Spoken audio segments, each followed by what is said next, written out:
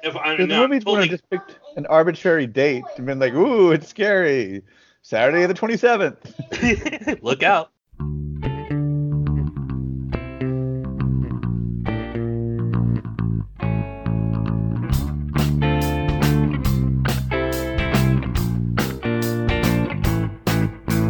Hello, everybody, and welcome to episode 46 of the Football Absurdity Podcast. Today's date is Friday, September 13th. My name is Jeff Crisco, and I'm here with my co-hosts Evan Hoovler and Mike Valverde for our Week 2 preview and a little bit of DFS talk. Mr. Valverde, how are you doing today? I'm doing good. Finally getting over this nasty cold that I've had for the last 4 days, and the San Francisco Giants AAA team, River Cats, look like they're going to be champions. They're doing well, so that makes me feel good. So everything is working out well. What's a river cat? How did they come up with that combination? Because it's cats by the river? The air lobsters of Florida. Yeah, I like what was it, the water squids or whatever you came up with? Yeah, like the water platypuses or something. Yeah, that was it. And they all have that too. If you look across minor league baseball, they've got the greatest names. I mean, they're all just exactly like that. Except for the Durham Bulls, they're pretty boring. But other than that, it's really fun. Yeah, if you haven't seen the Montgomery Biscuits, look it up. Evan, how's your day going today? Okay, so I'm standing in line at the Walmart, and in front of me is a little person, and we're just standing there waiting in line, and all of a sudden, flying by me, someone was on one of those scooters they give in Walmart. Goes flying by me. I guess they mixed up brake and gas or something, because they bump the little person who falls to the ground, and then the scooter crashes into a big rack of lollipops, which goes everywhere, and the scooter tips over. Everyone was okay. In fact, me and the little person were laughing about it. But yeah, that was weird. That seems story. Like that's a one in a lifetime sequence of events. I don't anymore. I don't partake in how you say herbal therapy.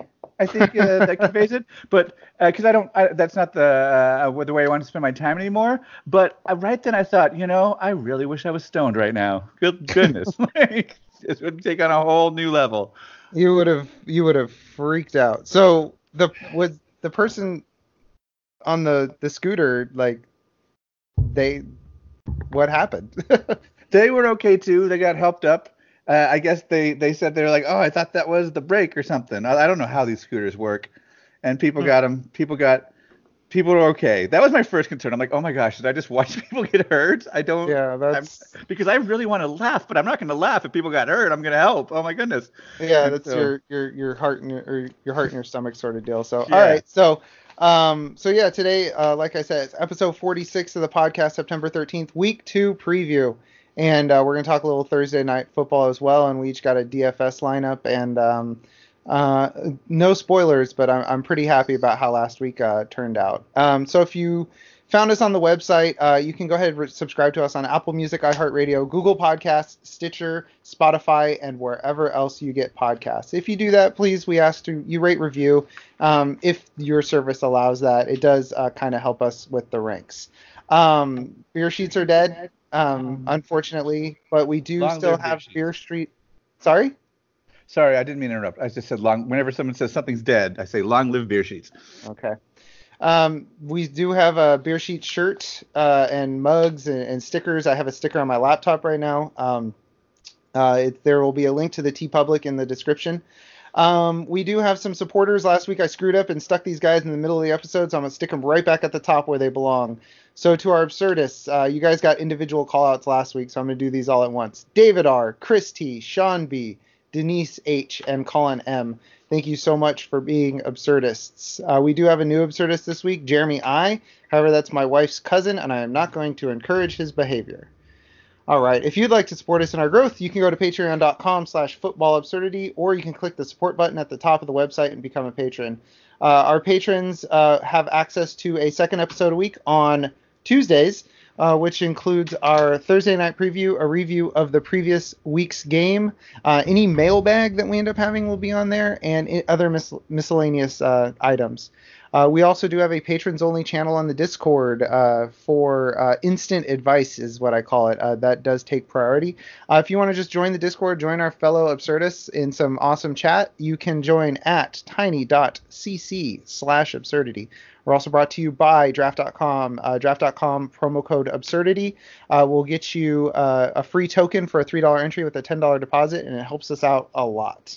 If you want to ask us any questions to the podcast, you head to that Discord channel, which was tiny.cc/absurdity, and there is a podcast questions server or channel on the Discord server.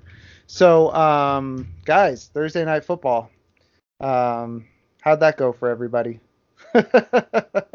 Thursday night at the Wax Museum. You can't make two Wax Museum references. Nobody does anything. Do you have any references that aren't Wax Museum? Well, that one was applying to baseball, which is a different kind of standing still. Mike, how was your Thursday Night Football? Yeah, I'm not really into garbage all that much, so then if you're not into garbage, then what about your fantasy football teams? Well, unfortunately, I had both Cam Newton. Well, DJ Moore did well, so I'll tip the hat to that one. But yeah, I have Cam Newton on my home league, and so 2 weeks now he has not thrown for a touchdown. That's not good. Yeah, so I told you guys before the podcast I got tricked by Cam Newton. I got tricked by a lot of footage of him looking great in practice, and his form was spot on. And unfortunately, he's gone back to his awful form where he doesn't use his legs very well, and because his shoulder is all jacked up, he can't do anything. Like, it's wild. The deep balls last night, it was like he was throwing three flies up balls. They were just these big looping balls that kind of landed somewhere in the general vicinity of where there were players. So it's, concerning is to say the least, but at the same time, Curtis Samuel, DJ Moore, both had good games in PPR. So it's like you can't be upset from 89 yards on 9 catches from DJ Moore, or 5 for 91 from Samuel, or 6 for 110 from Greg Olsen. So it's wild that he's supporting his weapons, but Cam Newton seems droppable right now. A lot of his stuff was tied up in his running, and he had 2 carries for 0 yards yesterday. So he didn't carry it with 6 inches in the game on the line. That was why can't he just carry it once? That was the spotlight moment. Yeah, they ran a trick play, direct snap to Christian McCaffrey when it was 4th and 1, and if they got the 1, they would have 3 shots at the end zone. Yeah, and it was 4th and a foot, and they didn't put their giant bruiser quarterback back there. Well,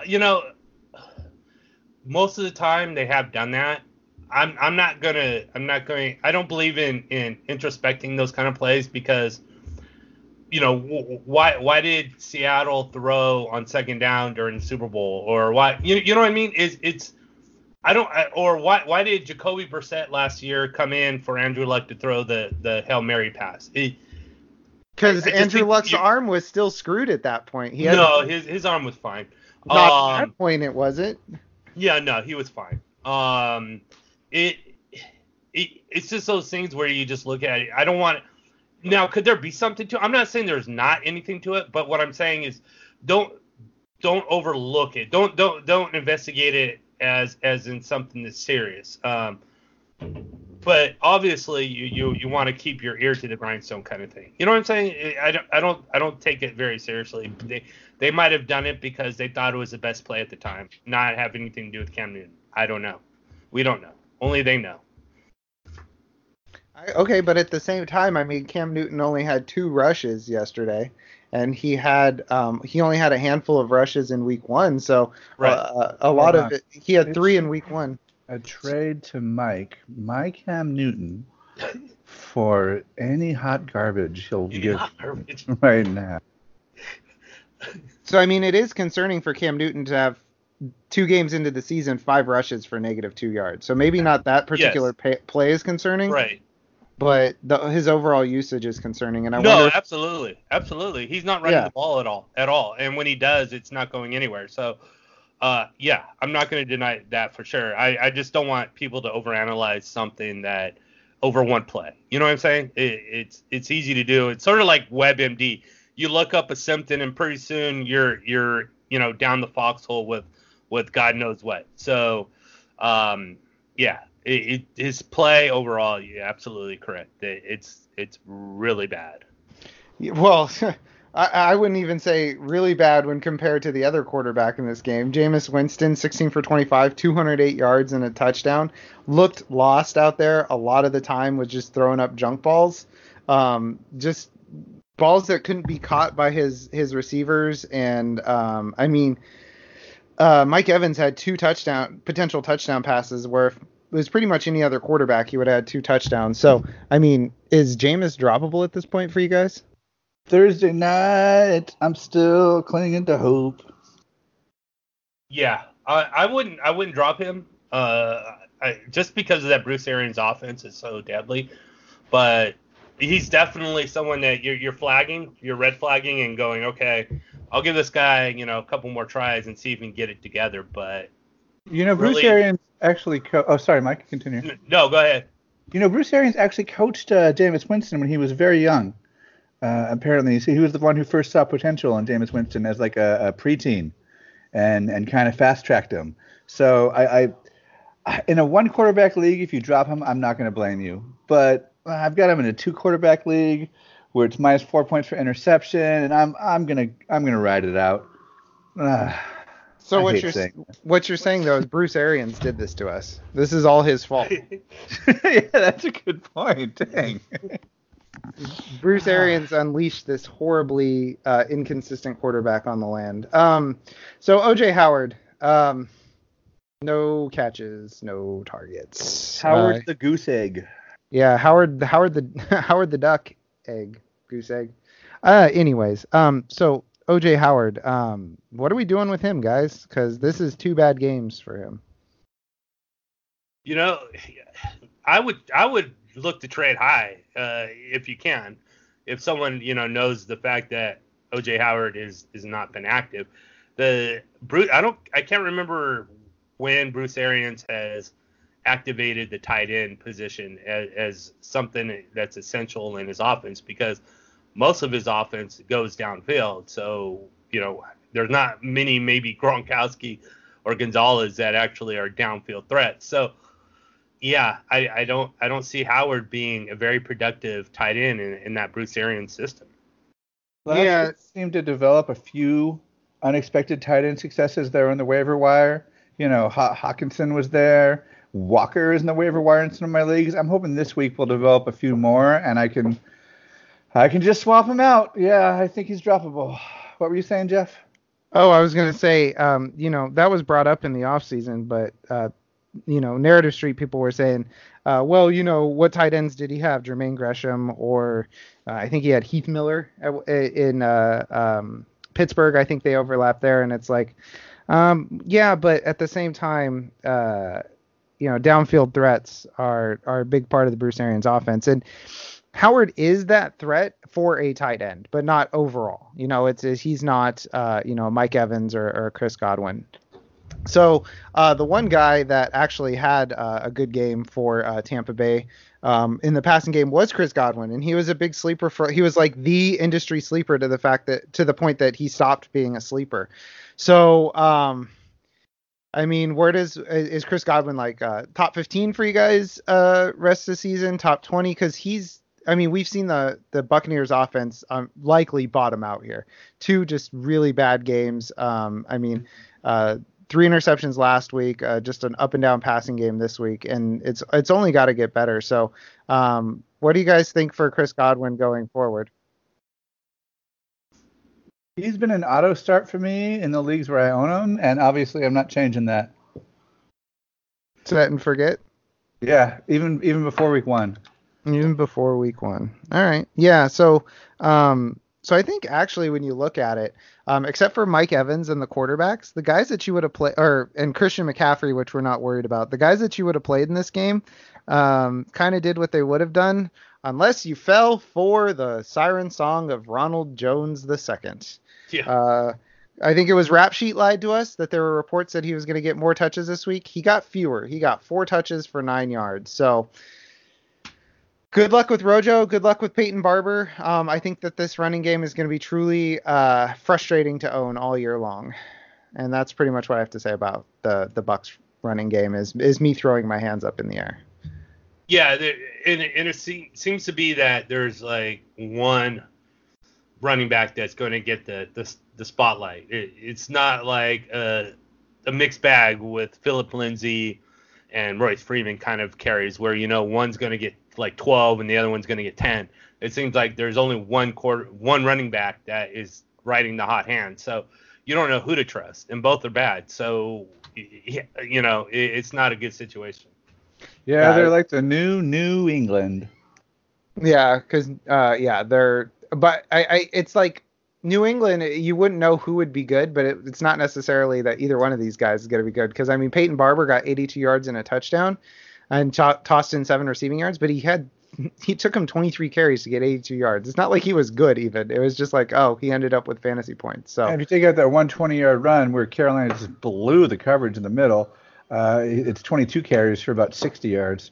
Yeah, it's real bad. It's real bad there in Tampa, and you can't justify benching Mike Evans, but I don't see and you can't justify benching Chris Godwin, but OJ Howard, Peyton Barber, Ronald Jones, I mean, they're all wait and sees.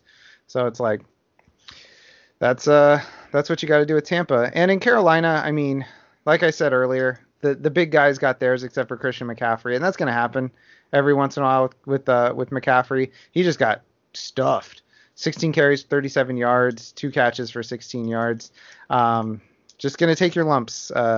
After how great he was week 1, you're a little disappointed, but on the whole, he's played pretty good this year. Well, and I think that's another effect that you're going to see if Cam Newton can't get back to at least, 85%, 90%, is the defenses are going to stop worrying about what Cam Newton can do because he can't do anything. So they're going to focus all their effort on stopping Chris McCaffrey just alone. Obviously he's always in their game plan, but now it's 100% concentration on what do we do with Christian McCaffrey, and that's not good for the weeks ahead. Yeah. It's not good if they can stack the box against him. And I'm checking. He's faced men in the box, 8+ defenders in the box. It looks like 20% of the time this year, 1 out of every 5 runs, which is 11th in the league. So, and some of the get worse. And some of these you can tell were team choices because number 1 and number 2 are Kerryon Johnson and C.J. Anderson. So that was last week Arizona choosing to just stack the box against Matt Stafford. What's wild is Dalvin Cook is actually 3rd and Derrick Henry is 4th. So that's guys who had 2 big weeks week 1 that the deck was stacked against him. So I guess that kind of tells you everything you need to know about Kirk Cousins and Marcus Mariota too. So yeah, I mean, Christian McCaffrey's faced 20% stacked boxes. I don't know if this is updated for last night on NFL Next Gen Stats. Oh, here we go. Last night he faced only 12.5%, but I agree, Mike, starting next week, I think it's going to be, that number's going to go up to 35%. He's going to face a lot of stacked boxes. So all right, that's been Thursday Night Football for week 2. And we'll move on real quick to some news and notes. And I mean, this one's going to be brief because I don't really want to talk about it, but we do have to talk about it. Antonio Brown, he should just I have to figure out a way to not set it so that I can delete an entire page except for a line for our podcast notes every week because it feels like Antonio Brown is in the news every freaking week.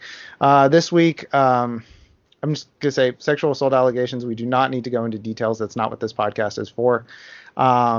He looks like he's playing this weekend. So if he plays this weekend, new offense, they said that he's still learning the offense. Are you guys starting him or are you giving him a week? Or is this a don't sit your stud situation? Didn't they put Josh Gordon on a very limited snap count when he had a similar time frame last year in New England? Well, he came over mid-season from the Browns, so he kind of had hit the ground running, whereas Antonio Brown's just been doing antics for a month. So I wonder. So it's they might even lower it even more. Yeah, because it's like Josh Gordon was 2 games into the season or something when he got traded, and Antonio Brown, like I said, he's just been doing antics. That's all he's been doing. He's just we don't have to recap it. So, I mean, is he a flex? Is he a wait and see? Mike, what do you think with Mr. Antonio Brown this week? I wouldn't mind playing him as a flex, but I mean, the guy has had to learn how many playbooks in the last like 2 months. I mean, his remembrance and forgetfulness is got to be like cramming up because, it's just too many playbooks for this guy to remember and forget. And so you're saying there's not a lot of overlap between the awesomely coached New England Patriots and the awesomely led Raiders playbooks? Yes. That Gruden offense, man. It's just the same plays, right? So, Go Raiders. That explains all the success that John Gruden has had in the last 15 years in the booth. Just the same offense. So, I'm not starting him anywhere this week. I mean, almost out of protest. I don't have him on any rosters. That was intentional, like Evan said last week. It was, I'm not going to draft this headache as high as I have to draft him. And yes, he might pay off, but at the same time, we could have this situation where he might not even do anything for you till week 3 at the earliest. And this was like a 3rd round pick we're talking here. So we knew this was an inevitability that his knuckleheadedness would continue. And here we are. So Hunter Henry, he was a top 10 tight end in draft season, top 5 in some drafts. He's got a tibial plateau fracture. The curse of the Chargers rides again. It says the Chargers said 4 to 6 weeks, but there's been reports like this was the same injury that cost J.J. Watt the year last year, and the average injury on Injury Predictor, I wish I had the tweet in front of me, is that this was a 4 to 12 week injury. So 4 to 6 is kind of aggressive. So, I mean, he's an incredible talent, but most leagues are one tight end leagues. So, Mike, we drop in Hunter Henry at this point? If it's a 4 to 6, I think you keep him if you can. If you're desperate in need of injury replacement players and that kind of thing, then yeah, he's not. It's just not worth keeping for no points, especially for that long to miss out during the season. But if you do have bench room, I don't see why not. All right, hang on. Him. By the time he comes back, I'll have played enough tight-end roulette to have found one of those top 6 guys that break out every season. Yeah, I think Mike's right though. It depends on the depth of your bench. Like I have an 8-man bench, and I'd probably stash Hunter Henry there for a few weeks until I found out. I mean, a couple years ago, I held on to David Johnson for like 12 weeks. Because they were like, oh, maybe he's coming back, maybe he's not, maybe he is, maybe he's not. So it's like, in those deep leagues, you can hang on to him. So he's going to be out Sunday for the Chargers, and Mike Williams might be out Sunday. His knee has been bothering him, so that's just something you got to monitor on Sunday morning. As the Chargers take on Detroit. So it'll be a morning game, a 10 a.m. game on the West Coast. So you'll know right away if you can. This is what happens. This is what happens when teams play the Colts. They get hurt. You don't want to go up against that Colt defense because you're going to get hurt. How was what kind of hurt did you guys lay on Austin Eckler? Hey, now we can't hurt everybody. Is that why Andrew Luck went out after running drills against his own defense during the ouch. Ow, that hurt. Yeah, no, I mean, you're right. I mean, Austin Eckler probably has a wicked buildup of lactic acid from all that running he was doing all over the all over the Colts. So he may have gotten a day off to let his legs rest from the marathon he ran up and down the field. All right. So Darius Geis, the guy we said to not draft, went on the IR today because his other knee needed surgery. Drop him at this point. I mean, I said to draft him. You said to draft him? That was so wrong. Evan, I'm going to chalk that up as a loss for you. Take it. I'll take it right in the chin. Take that L? Yep. All right. Yeah, so, I mean, he's a full drop everywhere, right? Well, yeah, he looked good preseason, and I'm there with Evan. I thought he would. And then now he just can't stay healthy. So, yeah, he's a definitely drop. It's just too much time lost that's going to happen between this injury and his ACL and everything else. And, yeah, good riddance. I also don't like how he got sassy when people were like, "Well, why are you kind of tweaked up in the preseason?" He was like, "You just don't understand leg injuries." And then, yeah, we kind of do, and you did not. Well, no, he's very well versed in leg injuries, Evan. He knows them very well. He's very well experienced with them. So, we talked briefly about this next one on the bonus episode. Tyreek Hill out 4 to 6 weeks. Couldn't have happened to a nicer guy. Got a dislocated clavicle, almost punctured his lung, had to go to the hospital. He's out 4 to 6 weeks. If you had those speculative Sammy Watkins shares, congratulations. They're paying off for the next 4 to 6 weeks, like they did on Sunday. I think they are. I mean, he looked good. Even once Tyreek Hill went out, he looked good. He does look good. Yeah, he had burst, and considering Sammy Watkins' injuries are like foot and leg injuries, him with the burst to run away from everybody, I mean, that bodes extraordinarily well. Right up until he gets rolled up and gets a Liz Frank this weekend. Yeah. That's just what Sammy Watkins does. So I mean, the big winner for this one, guys, it looks like Mecole Hardman. Yeah. He if we roll it back like 3-4 months, we had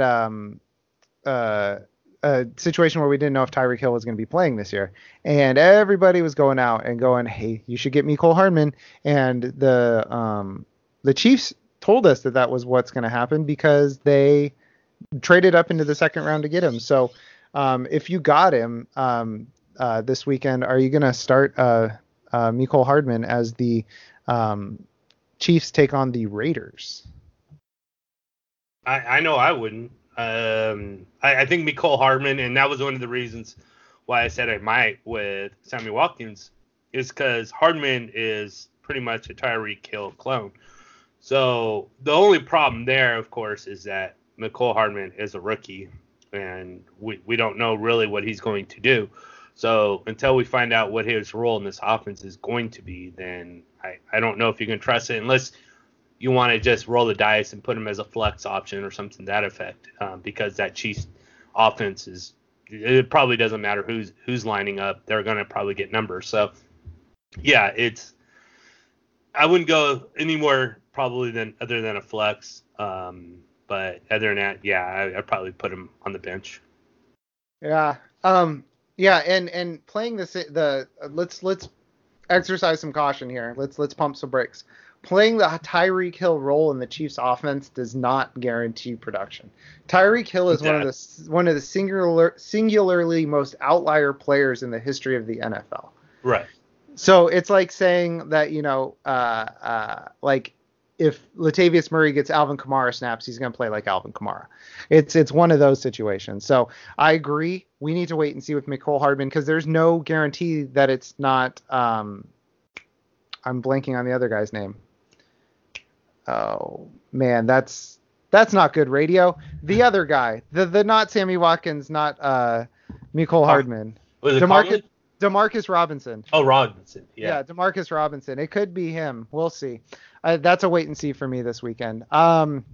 So Joe Mixon is iffy with his ankle. He actually practiced today, so it's starting to look good for him to play on Sunday against the 49ers.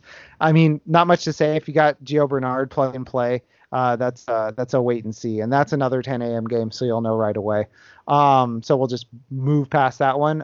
Juju Smith-Schuster and James Conner, they're both good to go. They missed practice on Wednesday, but they're both good to go today. Patrick Mahomes good to go. Diggs good to go. Lev Bell had a really weird random MRI in the middle of the week, which is definitely not what you want. But he seems good to go. If he doesn't go, it's Ty Montgomery who, with out Sam Darnold, which will jump that up. I don't think if Lev Bell doesn't go, you should start Ty Montgomery because that Jets defense with Sam Darnold on the shelf with Mono. Probably not a team that you want to want to look at outside of Lev Bell this weekend. Yeah, I mean, they're not even like an offensive juggernaut, even with all these healthy players. So, Bell's limited to not very much yardage. He's going to have to make it up through touchdowns, which he luckily got one last week. It's just not a good situation for any of those players. A lot of people dropped the Cleveland defense last week. You can pick that up and plug it in if you're looking for some easy floor. Well, we said that with Marcus Mariota too, so we'll see. I agree though that they're a must start if they're on your waiver wire just based off of the talent. But they didn't do too great in week 1. They let Marcus Mariota go up and down specifically AJ Brown and Derrick Henry go up and down the field on him from short passes from Mariota. While we're talking about the Jets, have you guys seen Adam Gase's press conference where he describes Sam Darnold having mono? No. Okay. No. Have you, Evan? No. Okay. So I assume both you guys have stood on a podium, right? Stood at a podium? Constantly. Maybe for a class presentation or something? All day. What's the worst possible body language you could have at a podium? Closed. Arms crossed. Not facing the camera at all. How about Mitch Hedberg style. How about arms stiff straight, holding the top edge of the podium, shoulders hunched over, wearing a hat pulled down to your eyes and your head facing down? That's like when I do public speaking when I'm drunk. That's how he announced that Sam Darnold had mono. And he didn't even call him Sam Darnold. He called him 14. 14. And it wasn't like he was like 14's out with mono. So Trevor will be starting and we'll sign Falk. So it was like he was like, all right, Sam Darnold went out and got a 14-year-old's disease, and we're not going to be playing him. And if you have Sam Darnold, I have him in some 2-quarterback leagues. I'm trying to figure out how to replace him because this could knock him out for the whole year because it depends how you react to it, how long it's going to knock you out. And we won't know week to week. It's at least a month. Could be 2, could be 3. Well, the thing too about this is that it affects the spleen, and the spleen becomes enlarged, so it dips beyond the rib cage, and any hit to your spleen, you could die. So people have literally died. To back up Mike's thing, people have literally died going out playing football as quarterback too soon while having mono. Yeah, so it's not. It would be sad to have Sam Darnold die, and I don't think that that's breaking news for anybody that it would be sad if Sam Darnold died from a spleen injury. So, if it's 2 months out and the Jets are 1-10, 2-9, he's done for the year. They're just gonna shelve him for the year. So that's a huge loss for the Jets. Quincy Enunwa, second neck injury in 3 years. Dude's got to retire. He's done. Speaking of dudes that got to retire, Demaryius Thomas is a Jet. Don't expect anything from him this weekend. Probably don't expect anything from him in the near future. So we'll just move on from the Jets. Speaking of teams that play in the Meadowlands, Sterling Shepard still in concussion protocol. He's out. Get him out of your lineups. And it will be double-digit targets again for Evan Ingram this weekend, as it's the Jets and Buffalo. So fire up your Ingrams. He'll be great. Jordan Reed, still out at concussion protocol. Speaking of a guy that needs to just retire, he got a concussion 3 weeks ago, and he's still in protocol. So he needs to step out. Vernon Davis played well last week. Are you guys looking Vernon Davis's way if you're desperate as they take on Dallas? I like Vernon. I didn't take any deep. I was strong, except for the O.J. Howard League. I went strong at tight end mostly because I just cannot play this game. Because I'd be like, well, do I want to start Vernon Davis or some other jabroni? Oh, my God. Life's too short. Life's too short to stream CJ Uzoma. We got a few more news and notes before we move on. Dontrell Hilliard, who is Nick Chubb's change of pace guy, he's got a concussion. Dearness Johnson will replace Hilliard if he can't go. Second in AAF rushing, but who cares? It's going to be the Nick Chubb show on Monday Night Football against the Jets. Tevin Coleman is out for the Niners, which means it's Raheem Mostert and Matt Breida this weekend. Matt Breida played well last week after Tevin Coleman went out. Raheem Mostert got some snaps, actually played extremely well. Had a huge 18-yard run that was really critical to the Niners' success in that game, and he played well last year. So if he's on your waiver wire, he's a pickup and stash for me. I wouldn't start him this week. Raheem Mostert, we'll get more to that later.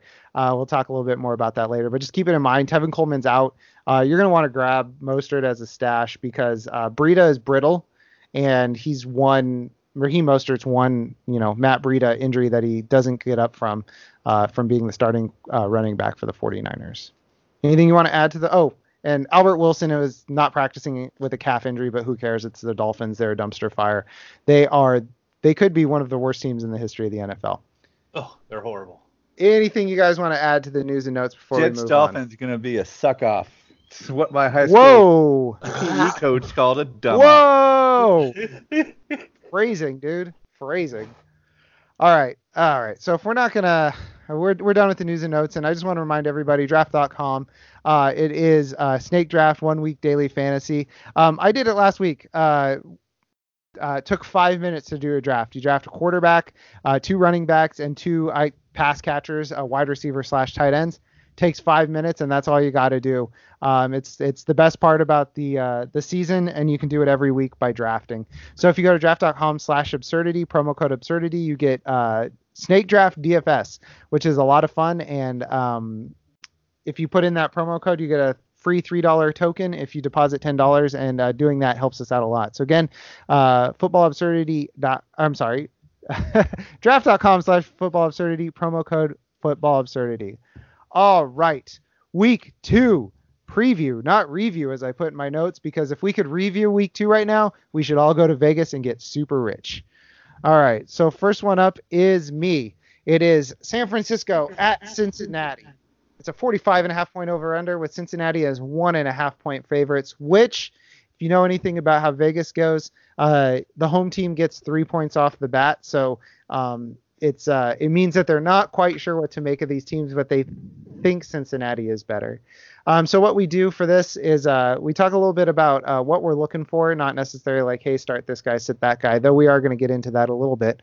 But if Joe Mixon can't play, I'm looking at if Giovanni Bernard keeps his hot pace without Joe Mixon, because in 4 games since Mixon entered the NFL, Gio Bernard has averaged 88 and 3/4 yards and 4.5 receptions without Mixon.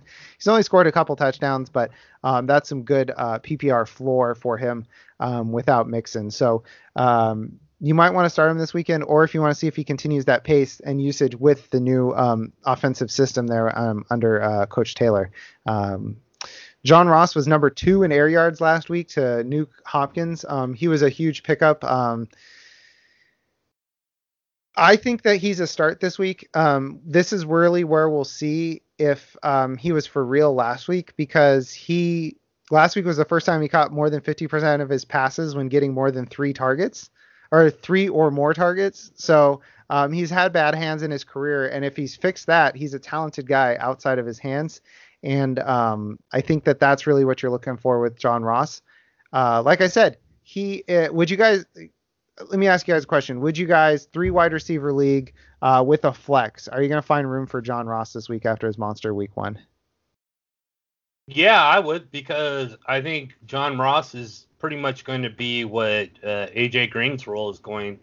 And, it's hard to trust someone, especially when Everett is done, has got injured. But if he could stay healthy, I think they've got something there.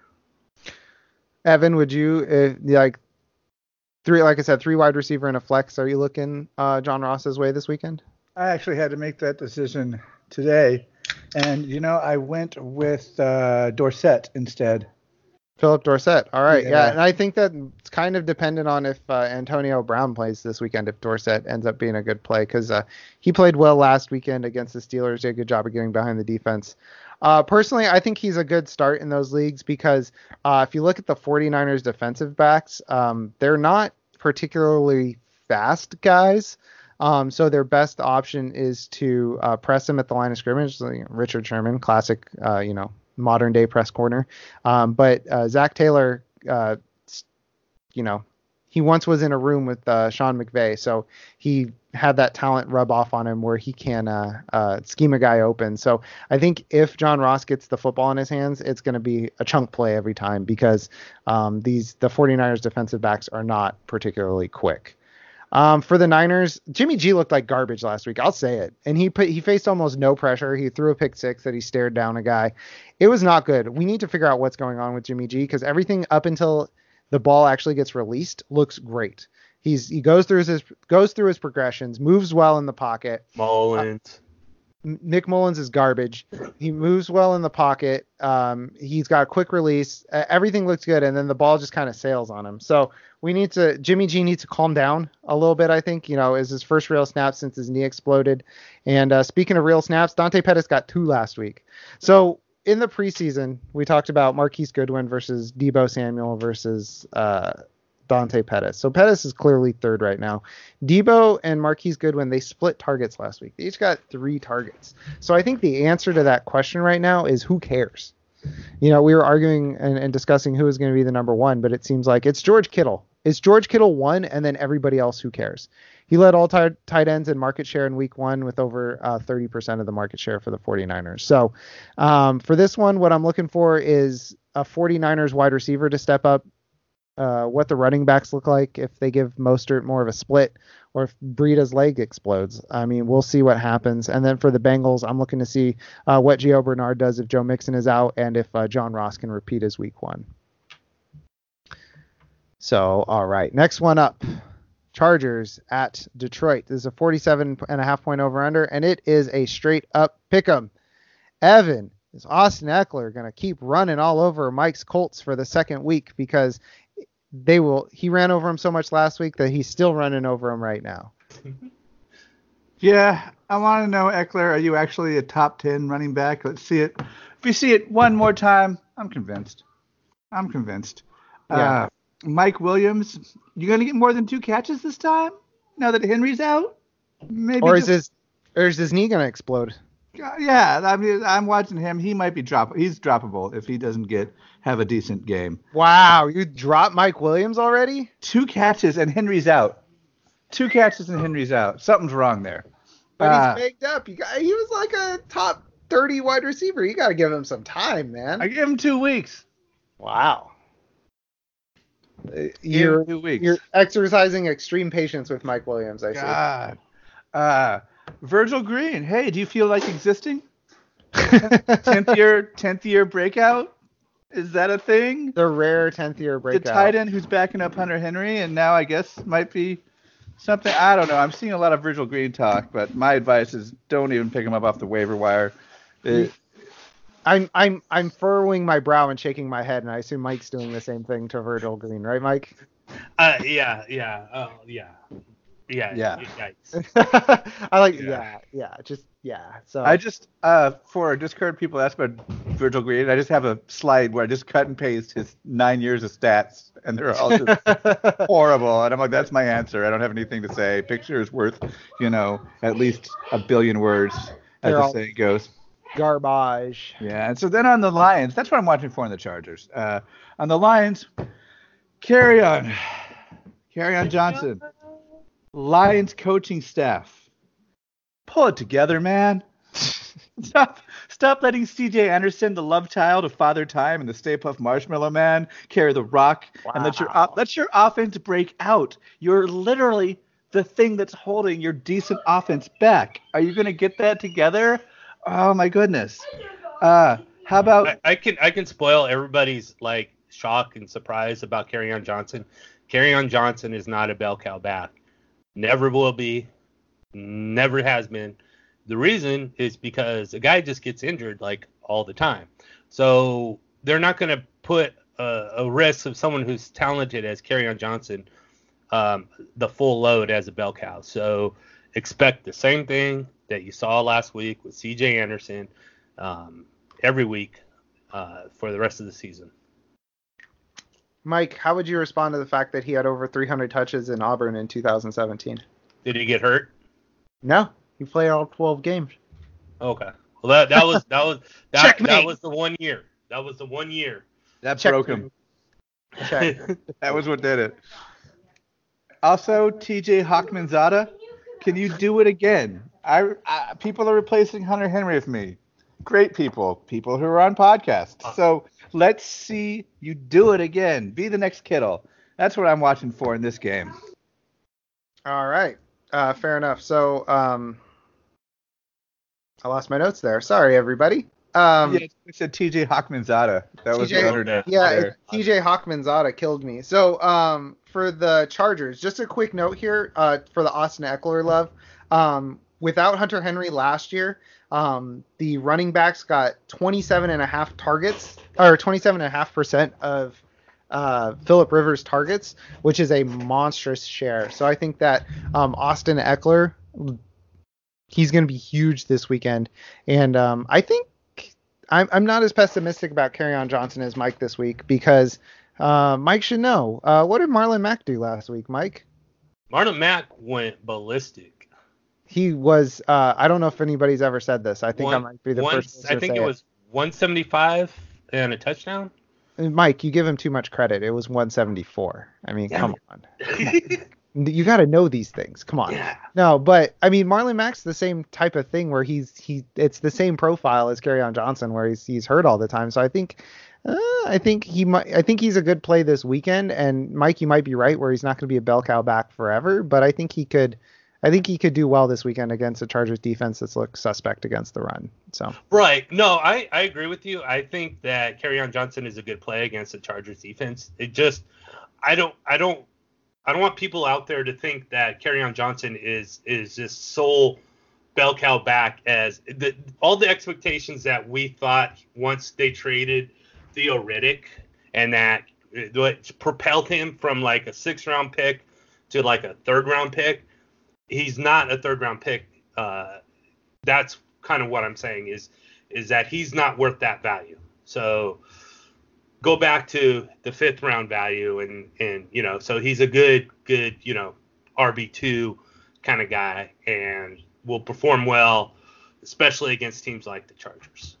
All right. I heard nothing before or after the choice quote of Kerryon Johnson is the sole running back. That was in the middle. You technically said that. So I'm going to go with that.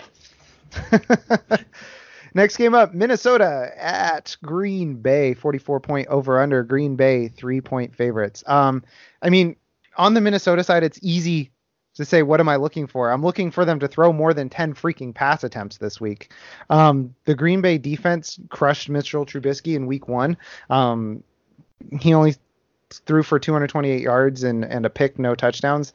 So I don't think Green Bay's defensive backs were really challenged that game because Trubisky played really poorly, independent of the DBs, even though the DBs looked really good. So I think it's a good test to see if the Packers defense is one that we kind of have to worry about. But I think Kirk Cousins should outperform Mitchell Trubisky if he throws more than 10 pass attempts. If he throws less than 20 pass attempts, we got to worry about this whole passing game. If it's going to be this, run back the clock or turn back the clock, run the ball, ground and pound, it's going to be extraordinarily frustrating for the people who own Austin Eckler, Stephon Diggs, Kirk Cousins. The people who own Kyle Rudolph should be frustrated because you draft Kyle Rudolph. So Stephon Diggs should be back. If he's at all banged up, Stephon Diggs, he does not play well. He has a history of doing that. So he's not on the injury report this week, so he should be back, and a greater target volume from Kirk Cousins should do that. So the big thing I'm looking for too is Alexander Mattison. Mike, I think you had some input on Alexander Mattison last week, you know what? That was Waleed. That was Waleed in the bonus. Your replacement. But I think in a non-blowout, we need to see how they use Alexander Mattison, because this one should not be a blowout, to see what kind of usage he gets in a normal game, to see if he might have some standalone value, because he got 10 touches last week, but it was a blowout. Anything you guys want to bring up about Minnesota in this one? I think you touched on it with Kirk Cousins.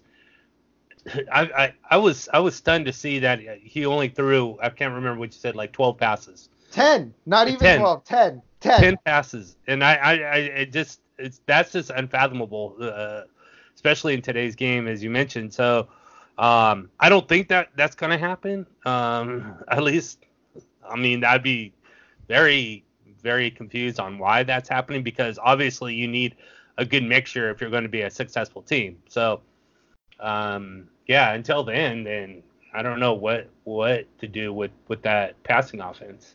Stephon Diggs might be a bust. I'm seeing him floated more often in trades that people ask me about than any other player. I think people want to get off that train while there's still some perceived value. That's absolutely wild to me that it's been one game and they only threw 10 passes because they blew out the Falcons. I don't think you can say anything one way or the other about the passing game in that blowout. That's wild. Yeah. That people are already trying to move him when he was on the injury report, and it's been one game. So hold on to your Stephon Diggses. For the Packers, need to know if this MVS and Geronimo Allison split continues. Geronimo Allison had no targets last week. MVS was second on the team with 6, tied with Jimmy Graham.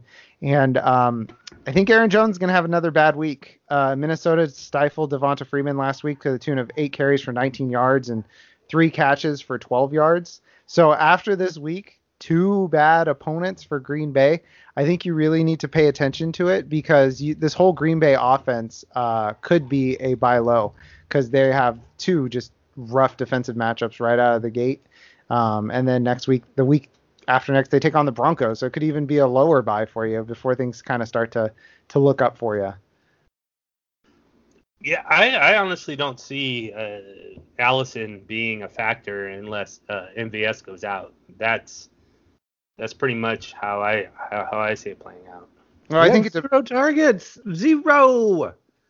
Yeah, and it was against a great defense too, though. So I'm like we said with Stephon Diggs, one game isn't enough to create a pattern. I'm wondering if he got game planned out or what. That's why I want to see this weekend what they do with Geronimo. If it's because we said before, I think 3 weeks ago we were saying like, what if MVS gets all the targets week 1 and Geronimo Allison gets all the targets week 2? Like, what are we gonna do? You know, it's one of those things. So we got to see what happens there because that could go from a slam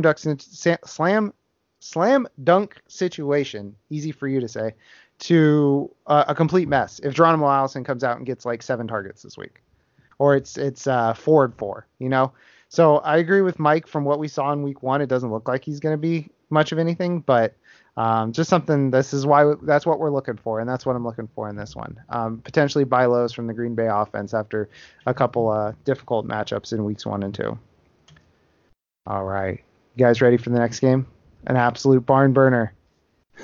Jake Brisket takes on Mark Mariota. Indianapolis at Tennessee. It's a 44.5 point over under. The Titans of the National Football League are 3.5 point favorites. Mike, what are we looking for in Colts Titans? So this is basically going to be a ground warfare. Marlon Mack, as we talked about earlier, rushed for 174 yards, the touchdown. A lot of that came on a 64-yard gallop that he had, which was pretty nice.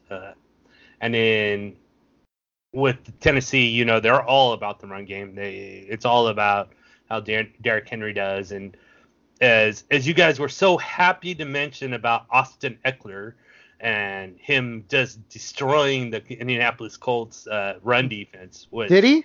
What did he do well last week? Yeah, a little bit. Yeah. Oh, okay. He kind of made him look pretty ugly. Look foolish. Yeah, pretty bad. And so, but the difference here though is Austin Eckler, of course, is a completely different back than Derrick Henry. So maybe Derrick Henry's monster performance that he had last week against the Cleveland Browns will be a little bit better, or I should say worse for him, because he's obviously not as quick and fast as Austin Eckler. And I honestly, I don't even know what the Cleveland Browns game plan was against the Tennessee Titans, because whatever it was, it sure didn't work. Yeah. It was pretty bad. So I think it's definitely going to come down to which team has the better run control. The Titans are not very good against the run game themselves. They gave up a lot to Nick Chubb. So this could be a very heavy day for running backs. And if you're looking to get both Marlon Mack and Derrick Henry involved, I think you should do so. And then the other thing I'm looking for is wide receivers as far as the Colts. who's going to step up in Devin Funchess' place now that he's going to be out for, I think, 4 to 6 weeks? Tackling dummy on a Roomba. Yeah. Oh my God, that dude is whatever. He actually caught, I think, every pass that was thrown his way though, so that was good. He even caught the one. Yeah, he even caught the one that was incomplete because it was thrown out of bounds. But yeah, he should have had a touchdown almost if it was a better throw. But yeah, is it going to be Deion King, who looked really good last week against the Chargers, or will it be Paris Campbell?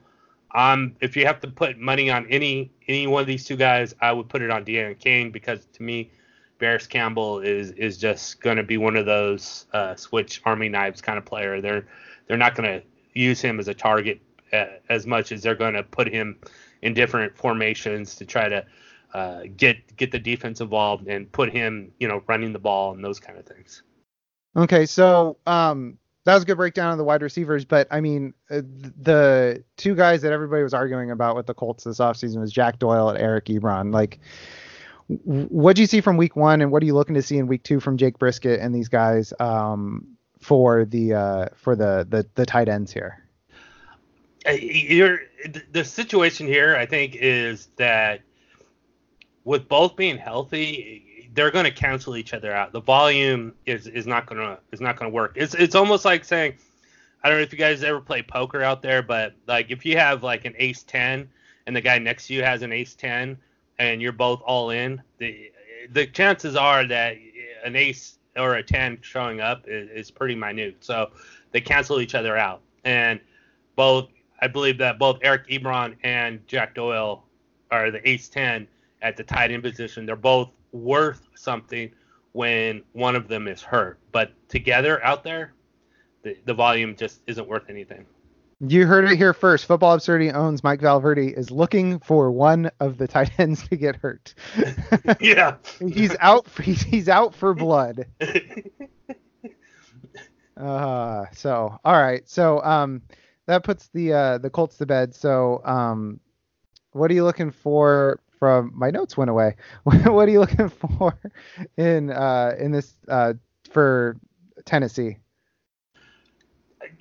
Well, I think one thing you have to look for is Derrick Henry and how good he really is. He tore up Cleveland. I think it was like a 4.5 average, 4.3. A lot of that was on a screen pass to a 75-yard touchdown, which I don't know. It kind of reminded me of the Little Giants video of the what was it called? The annexation of Puerto Rico. Yeah, yeah, baby. And that one heavy dude at the end who's carrying the ball towards the goal line, and he's like, you can hear him. I just had that sound effect watching Derrick Henry run 75 yards. It was just and so yeah, it's all Derrick Henry show. Marcus Mariota was good, but I think anybody was probably going to be good against Cleveland, and we'll probably see the real Tennessee show up this week, even though they're playing at home. Yeah. So, I'm interested to see because Corey Davis got blanked last week and AJ Brown had the long touchdown. I'm interested to see if it's the AJ Brown show, if that was just a victim of circumstance. I want to see what's going on there because maybe Corey Davis has had his time and that's why they drafted AJ Brown so high. AJ Brown sure looked like what Corey Davis was supposed to be. That's exactly. He looks like what he was supposed to be. It's if you want to listen back on our draft podcast, I almost cried on air when AJ Brown got drafted by the Titans because I thought he was just gonna Corey Davis was just gonna consume all the targets and a healthy Delaney Walker, but through week 1, my tears were unwarranted. So next game up, Evan. This one's probably going to be a short one because I think this is a start-all, sit-all situation. New England at Miami, 48.5 point over-under. New England 18.5 point favorites. Start all Patriots, sit all Dolphins. Yep, you've just previewed my DFS lineup. Let's see, Miami. Evan's got Ryan Fitzpatrick, Albert Wilson. Seven of my nine guys are from 2 games. I'm gonna beat you this week too. That's a spoiler too. I'm not gonna come in last if I came in last. Spoiler. All right, back to the Dolphins. All right, Mike Gesicki, it's time to catch more than 33% of your targets. Yes. Second highest targets on the team last week. Do this for us. Do it for football absurdity. Please. The other thing I'm watching is there any chance Preston Williams will be the wide receiver 1, or is Miami's receiving core just going to be the carousel of mediocrity that goes on? Because if Preston Williams emerges again as the wide receiver 1, he might be flexible.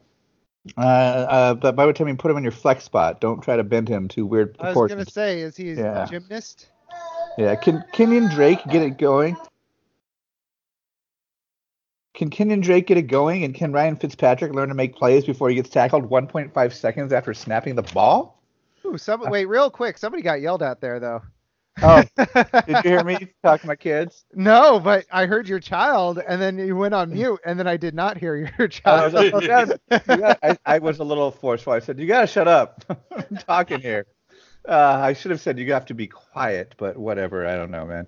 Anyway, the answer to all those questions, except for the one about my kid, is probably not, because they're playing New England, who has a top defense, maybe the best. As Jeff mentioned, this is the highest point spread I've ever seen in a game that wasn't college football ever. 18.5. That's ridiculous. On the New England side, like he said, start them all. Can Brady keep up as a high-end QB1? That's cool.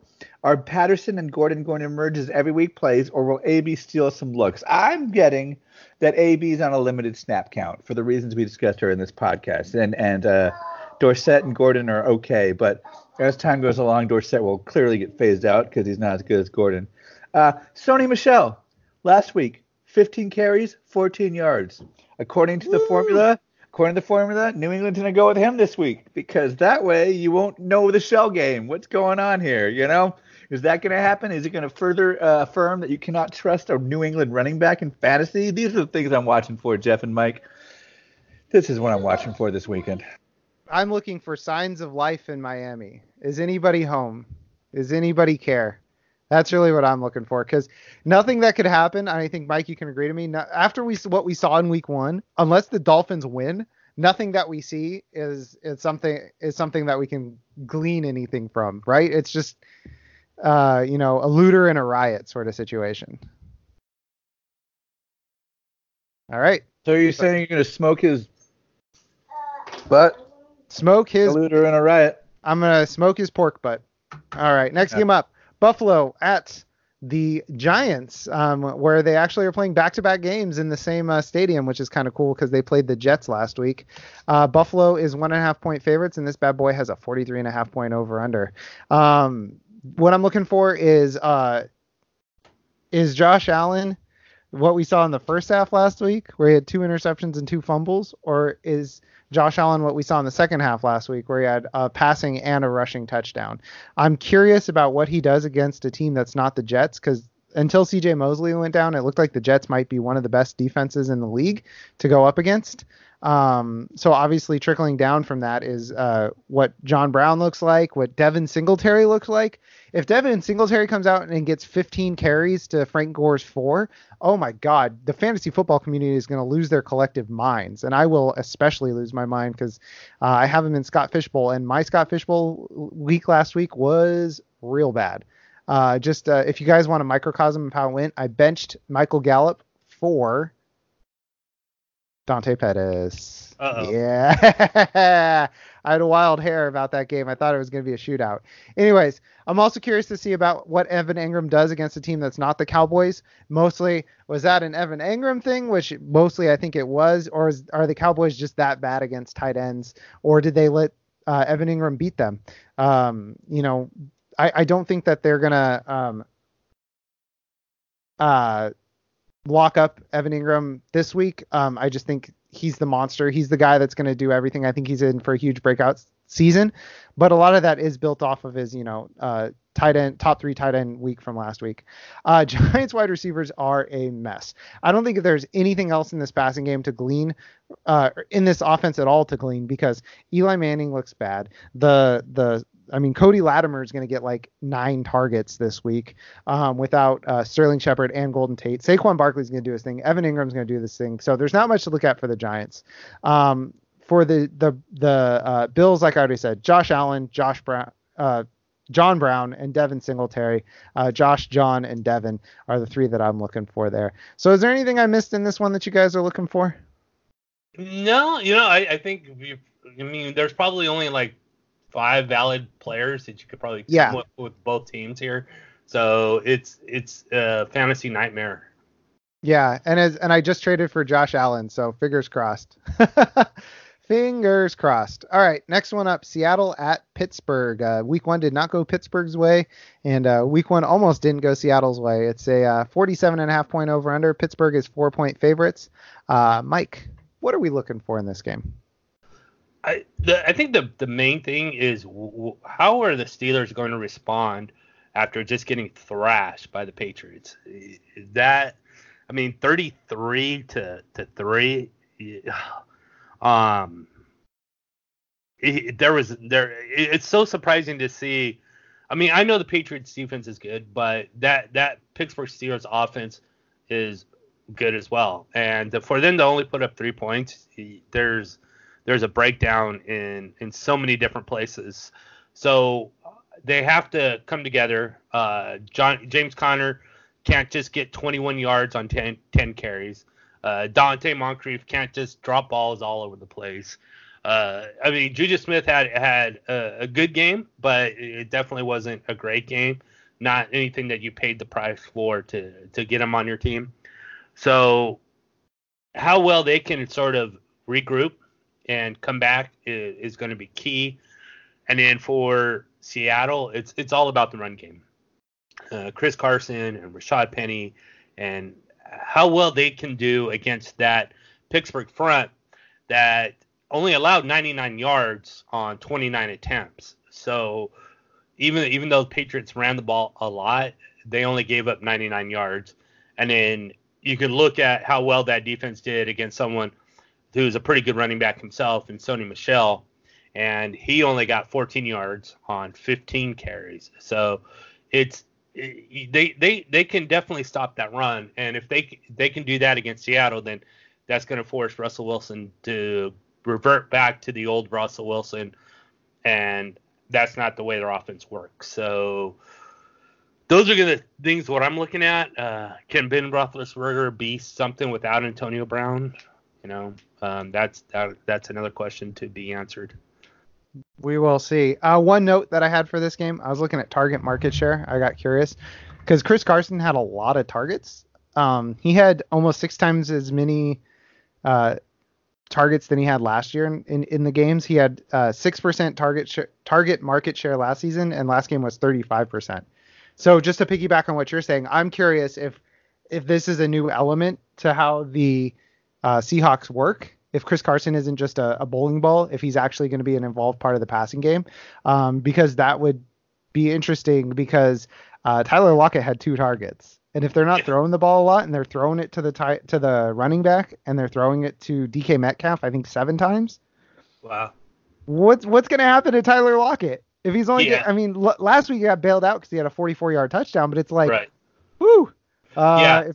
He only had, right, exactly. So that one catch for 44 yards and the touchdown gave him like 11 points. But if you're only looking at his points, then you're looking at something that you're like, oh, okay, well, that's a great game or, solid game.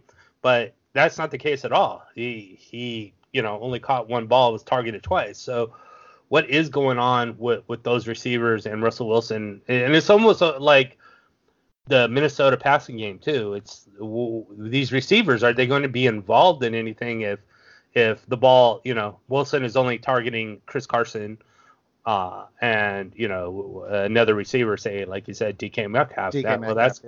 That's just going to eliminate Tyler Lockett's involvement completely. Yeah. And I think for the Pittsburgh side, just something to look out for. James Washington was third in air yards last week.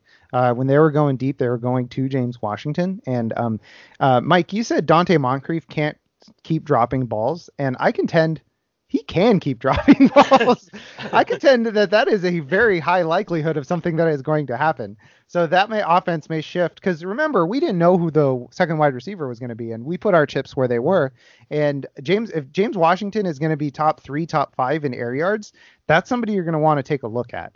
In your free agency period, you won't even have to get him off waivers if he doesn't perform as a stash, because air yards don't always convert, but they do eventually in big games. So just something to keep in mind. If he catches a couple deep bombs, it'll be 2 straight weeks that he's gotten a lot of deep bombs. So speaking of deep bombs, Evan,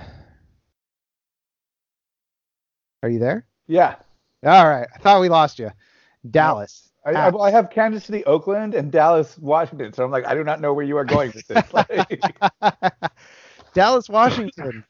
Terry McLaurin, 46.5 point over under. Dallas 6-point favorites. What are we looking for other than the fountain of youth that Vernon Davis is drinking out of? All right, well, woo, I'm all aboard the Dallas train. Next stop, Washington. Oh my God, Darius, guys, get off the tracks. No. Anyway, train metaphors aside, can Adrian Peterson remain all day now that it is the twilight of his career? Is McLaurin a future stud? The dude was one overthrown pass from topping 200 receiving yards in his first game. Who does that? With Case Keenum as his quarterback, who does that? He might be the number 1 wide receiver in history if you just base it on that one game. I don't know. It's crazy. Jordan Reed's going to be out, so this isn't going to be one of his 5 starts that he gives us this year. So that's what I'm watching for on Washington. That's about it. With Dallas, just want him to keep it up. Zeke keep Zeking. Cooper keep Deacon. Dak keep Dakin. Can Gallup make my predictions true and keep up a solid wide receiver 2 performance? Because he was on my bench in a lot of places, and he was still in the waiver wire even after waivers cleared a lot. So he might be for our listeners as well. Snatch him up. Hold on. Okay. I'm going to stop you. I'm going to stop you right there, because you said Zeke keep Zeking. Dak keep Dakin, and you stop short of the guy whose last name is literally a verb for something that you can do on a football field. Oh, Gallup keep galloping. Yeah. I gotta do the 1, 2, 3. I gotta do the 1, 2, 3. Yeah. Otherwise it messes up the tempo. Yeah, so Gallup keep galloping, and sorry, I didn't mean to interrupt you. Roger, it's fine. Roger that. Dallas D, can you get a few more turnovers and sacks? I mean, they seem to dominate the New York Giants, but they weren't even a top 12 defense. And so, I don't know. I feel like they might be floatable if they can't get into the top 12 this week. Actually, they definitely are. Also, Randall Cobb. Oh, yeah? What do you got? Oh, no, go ahead. I thought you were done. Just one more. Randall Cobb, are you coming out of the crypt to be a bye-week flex? I love it. Keep it going. Number 1 fan. Let's see it. If he comes out of the crypt, I mean, that's what, 2 years since he's been relevant? Quick question, though, Mike. There was a young startup tight end on the Cowboys. I'm not sure what – I want to know what you think of him. He got a touchdown last week, but he only had 15 yards. His name's Jason Witten? Jason Witten. Witten. Okay. No. We can ignore Jason Witten, right, guys? He scored a touchdown last week, but it was a turbo stomp, so we can ignore him, right? No. Nope. Wow. All right, are you starting? Like, what does Jason Witten have to do this week? Because if we're not ignoring him, that means that there's a possibility that we start him in week 3. So what does a Jason Witten week 2 game look like for us to start him in week 3, Mike? Yeah, I think that he's obviously he's not going to catch a 5-yard pass and go 95 yards. So I would love to see that happen. That would be awesome. That would really be awesome. With his helmet off and everything else, that would be great. But he's going to catch a lot of passes, and in a PPR league, that's gold right there. And if he can get into the end zone, then you're just really striking it rich. So The way that Dak Prescott loves he loves the players he can trust, and those players run great routes. So when you have Amari Cooper, that's why he's doing so well, getting the ball, and when you have Jason Witten, who can run routes really well, he can trust those guys. And I'm not saying to start him every week, but if you're in a situation where you have, say, I don't know, Jordan Reed and Jason Witten, and you're streaming or whatever, though you're gonna if you're streaming tight ends, Witten makes a great play almost every single time because he is going to at least get you some catches. Counterpoint. No, he is not. Point goes to Evan.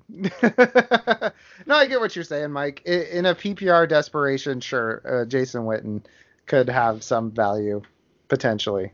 I mean, you're not gonna start him over like the top 5 tight ends, obviously, but I'm not gonna start him over the top 25 tight ends. Okay. I just think he's too far down in the pecking order is the thing.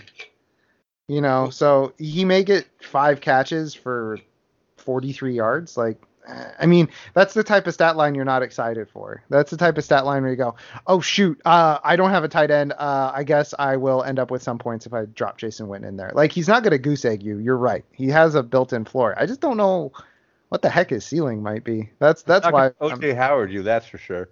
Well, that's true. Mike, does Jason Witten outscore O.J. Howard this week? He might. I'm going to laugh. He gets 1 catch, 0 yards, and a fumble. Yeah, -2 points. And then O.J. Howard outscores him.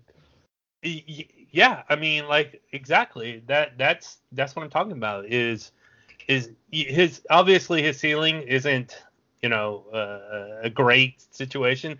He's definitely boxed in. I mean, his floor and his ceiling are pretty much touching each other. So, but you're going to get production, and when you're playing in the tight end spot, the splots again. Splot. Return of the splot. The return of the splots. Then you're looking at so many different things after the top 5. You're pretty much throwing anybody out there, Blake Jarwin or whoever.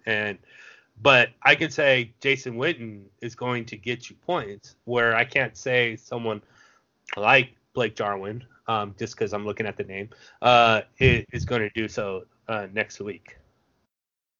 Okay. Evan, you got anything to add? Nope. All right. Well, Jason, I'll give you this, Mike. Jason Witten can't be worse this week than he was on every single Monday Night Football last year. Next game up is Arizona at Baltimore. Another 10 a.m. game. We're not out of the 10 a.m. games, guys, because there's only 4 1 p.m. games. So this is a 46.5 point over-under. Baltimore 13-point favorites. What I'm looking for, and I'm gonna keep this short and sweet. What does Baltimore look like when they're not playing the worst defense in the history of the universe? Is it still Hollywood Brown getting a ton of stuff? Because Boykin scored a touchdown.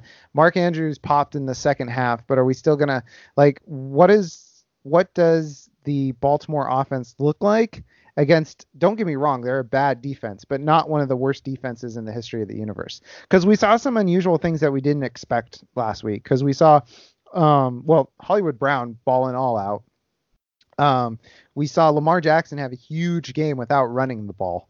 And we didn't see a lot of involvement for Justice Hill for a team that had, shared touches last year. Justice Hill only had 7 rush attempts. So I want to see what they look like in a normal game, because it kind of feels like Baltimore, for the first game of the season, they went into Madden, they put the sliders on, rookie, and just threw the ball every single play. So I'm really curious on what they look like against a normal team, like a normal bad defense. Like, does Lamar Jackson run more? Is there more short passes to Miles Boykin over the middle? Or, like a guy like Willie Snead or something? Or is it all Mark Andrews? Is Hayden Hurst get involved? Because that was my big thing with the tight ends there, is it's like, well, yeah, Mark Andrews is probably the number 1 tight end, but last year it was split up between Mark Andrews, Hayden Hurst, and Nick Boyle. It was like, is it going to be that kind of mess again? So if it's 2 weeks of Mark Andrews producing, lock and load Mark Andrews top 10 tight end. But Justice Hill, like I said, seven rushes, 27 yards.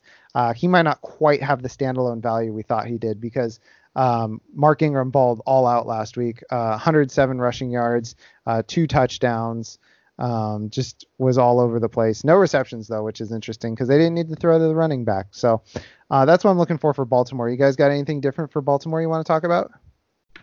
Just crush. How many touchdowns is Lamar Jackson going to throw for? 3. 17. I think he's going to throw for 3.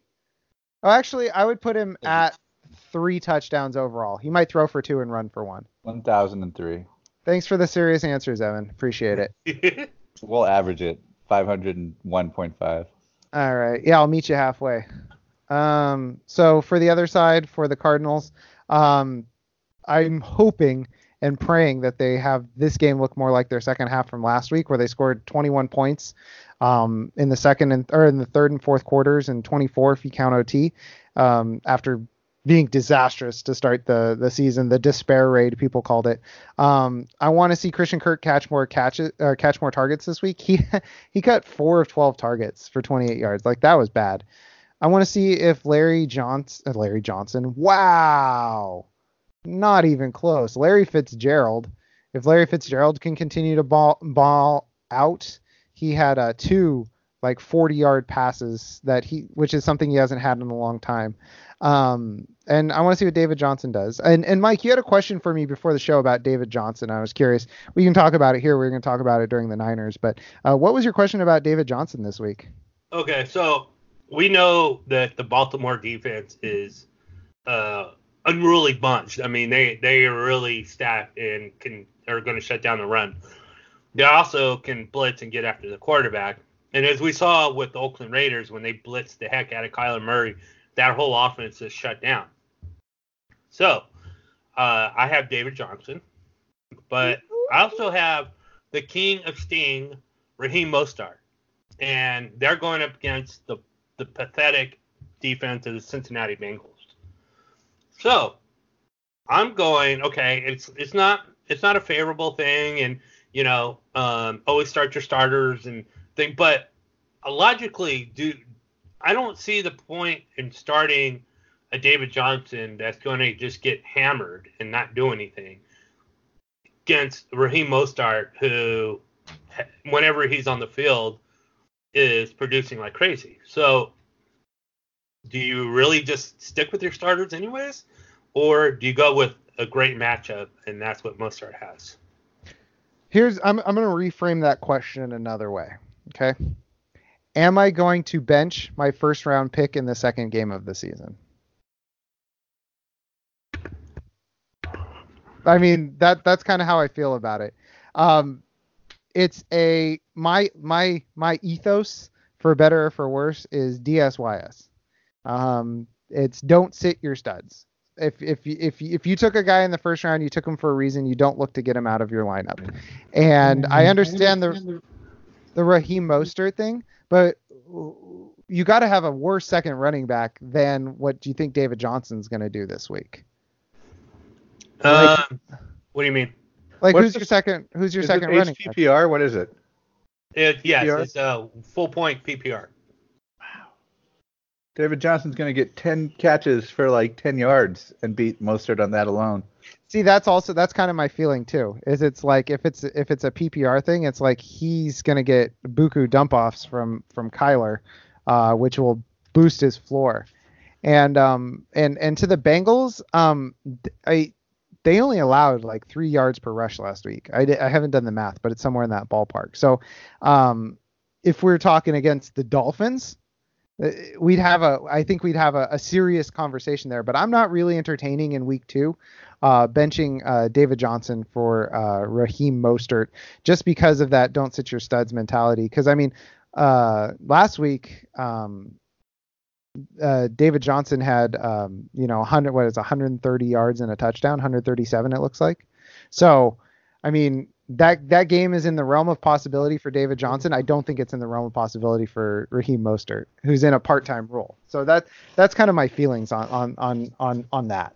Why do you love 49ers backup guys so much, Mike? Do you just want to hurt Jeff? Because I can respect that.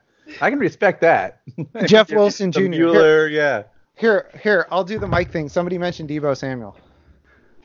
Debo. Jalen Hurd. just say the name of 49er backups to needle me. Anyway, so yeah, that's kind of how I feel about that David Johnson thing. And I wanted to get my don't sit your studs diatribe out there because we're in the Discord and we're getting a lot of questions for people. And one of the things we want to do is kind of empower you to make your own decisions. If it's week 2, week 3, and you're looking at a guy like Mike, I don't want you to think that I'm picking on you here, but like a guy you drafted in the first round, like, you know, don't get, I guess for lack of a better term, don't get cute with it. Don't overthink it. You know what? Mike Evans has had 2 disastrous starts in his first 2 games. And guess who's not coming out of my lineup at all in the next 3-4 weeks? It's Mike Evans. I'm going to take Jameis Winston is off my rosters. He's gone. He is gone. I saw the first half last night and I was just like, drop. Dropped him like it's Brashad Perriman with a Jameis Winston touchdown pass. So it's early aughts. Oh, sorry. Go for it. In the early aughts, the early 2000s, Yahoo used to run a column called Bench Your Stud, where they'd pick a guy who was picked highly and should be benched based on matchup. And they stopped it halfway through their second season because they had gotten it right 0 times. I think that succinctly puts my rambling together. So the range of possibilities for David Johnson are much better than the range for Raheem Mostert. So I'm not recommending benching David Johnson for Raheem Mostert this week. So, all right, let's move on to the next one. Mike, are you there? Are you with me? Are you frantically moving David Johnson back into your starting lineup? Along with Nick Mullins. Nick Mullins, baby. I'm going to be right about Mostert, and I'm going to be right about Mullins, and I don't care about Jalen Hurd.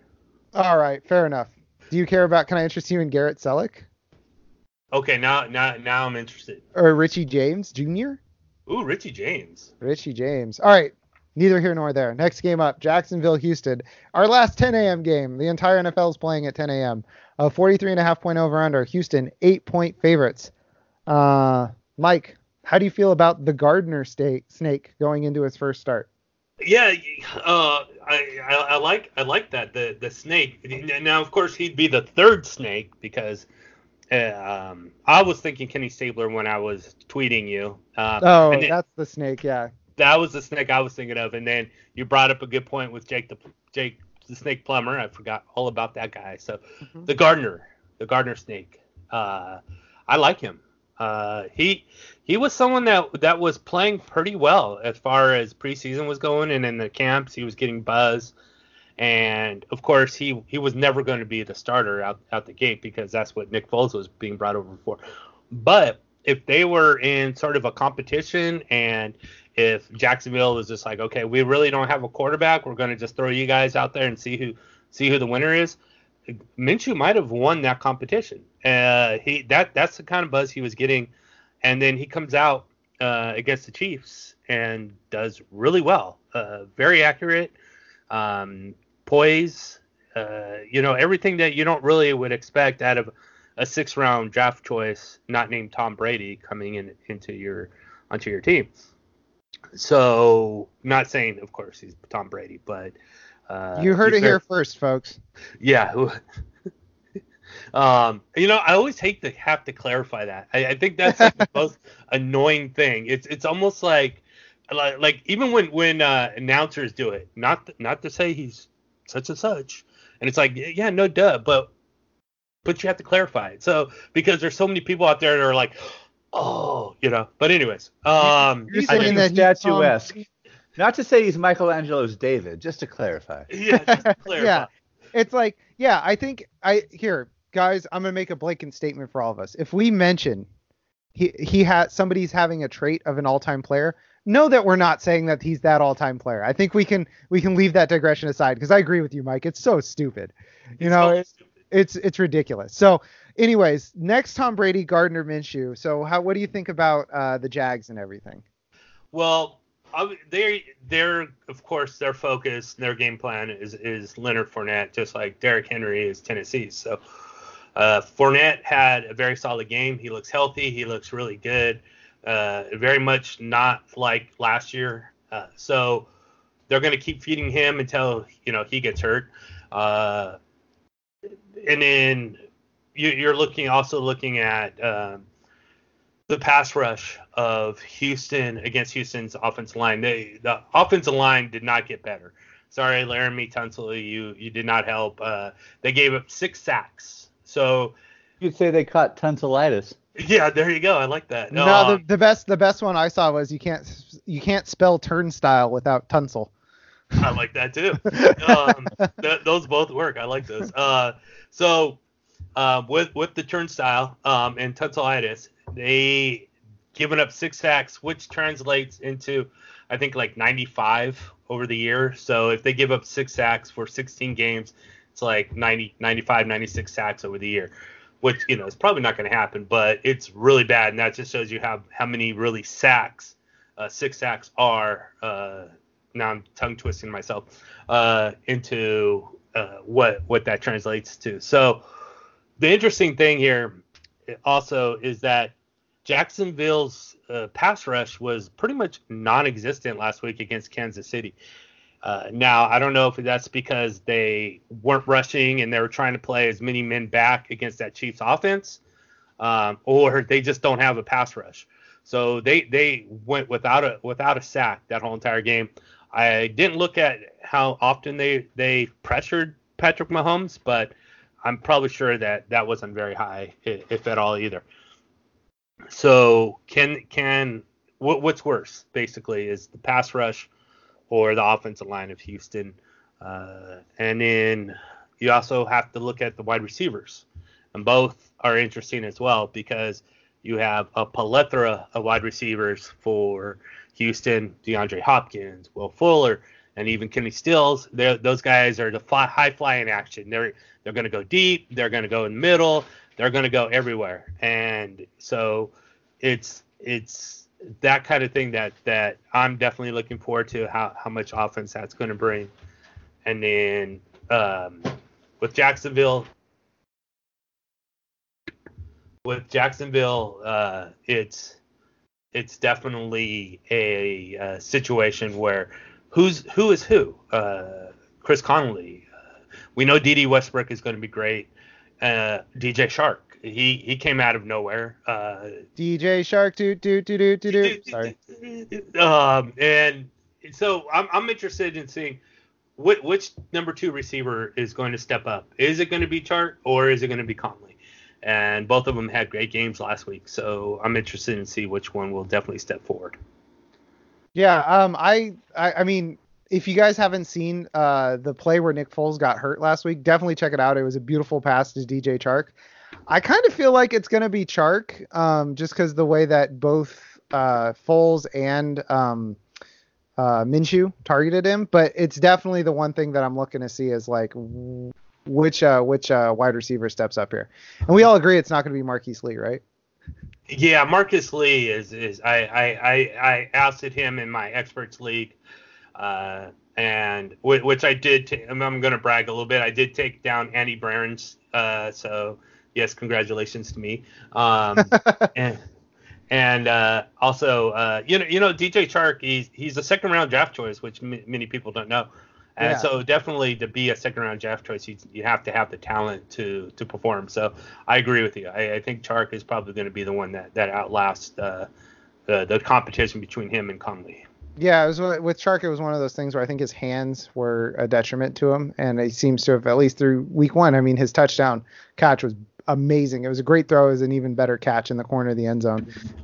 So if he fixes that, then yeah, you should have some good value there. And he might. I mean, we'll see. He might challenge D.D. Westbrook to be the guy to own there in Jacksonville. Evan, you got anything to add to this one? No, sir. So, all right, we will go ahead and move on to the next game on the docket, which is going to be Kansas City and Oakland. Evan, your Raiders are 7-point underdogs, but it's got a 53.5 point over under. Kansas City, way to a perfect season. What are we looking for here in this one? guessing it's for you to apologize to me for Josh Jacobs. This is a great showdown of teams which have the rare dual running backs, thunder and lightning, if you will.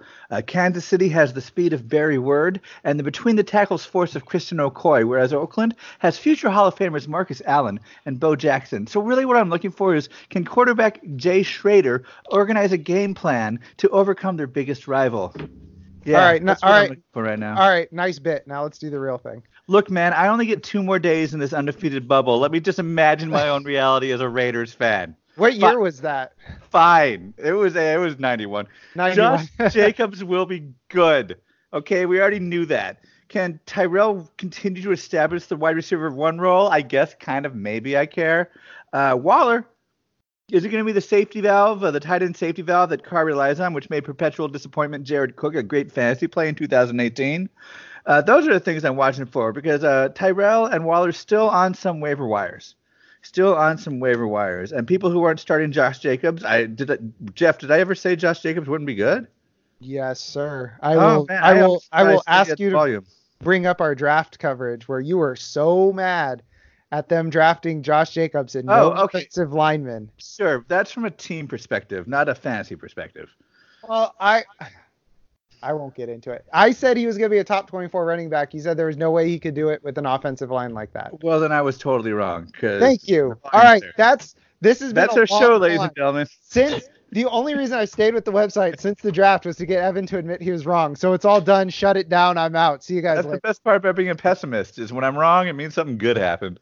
You know, for Kansas City, I'm only watching this to see if McCoy continues to outshadow Damian Williams. My mind is made up. I just need everybody else's mind to get made up about this here. So I'm really not learning to watch it very much. I guess, can Sammy Watkins continue to dominate is a question that I could answer. But the answer has always been, yeah, until his legs break in 17 places.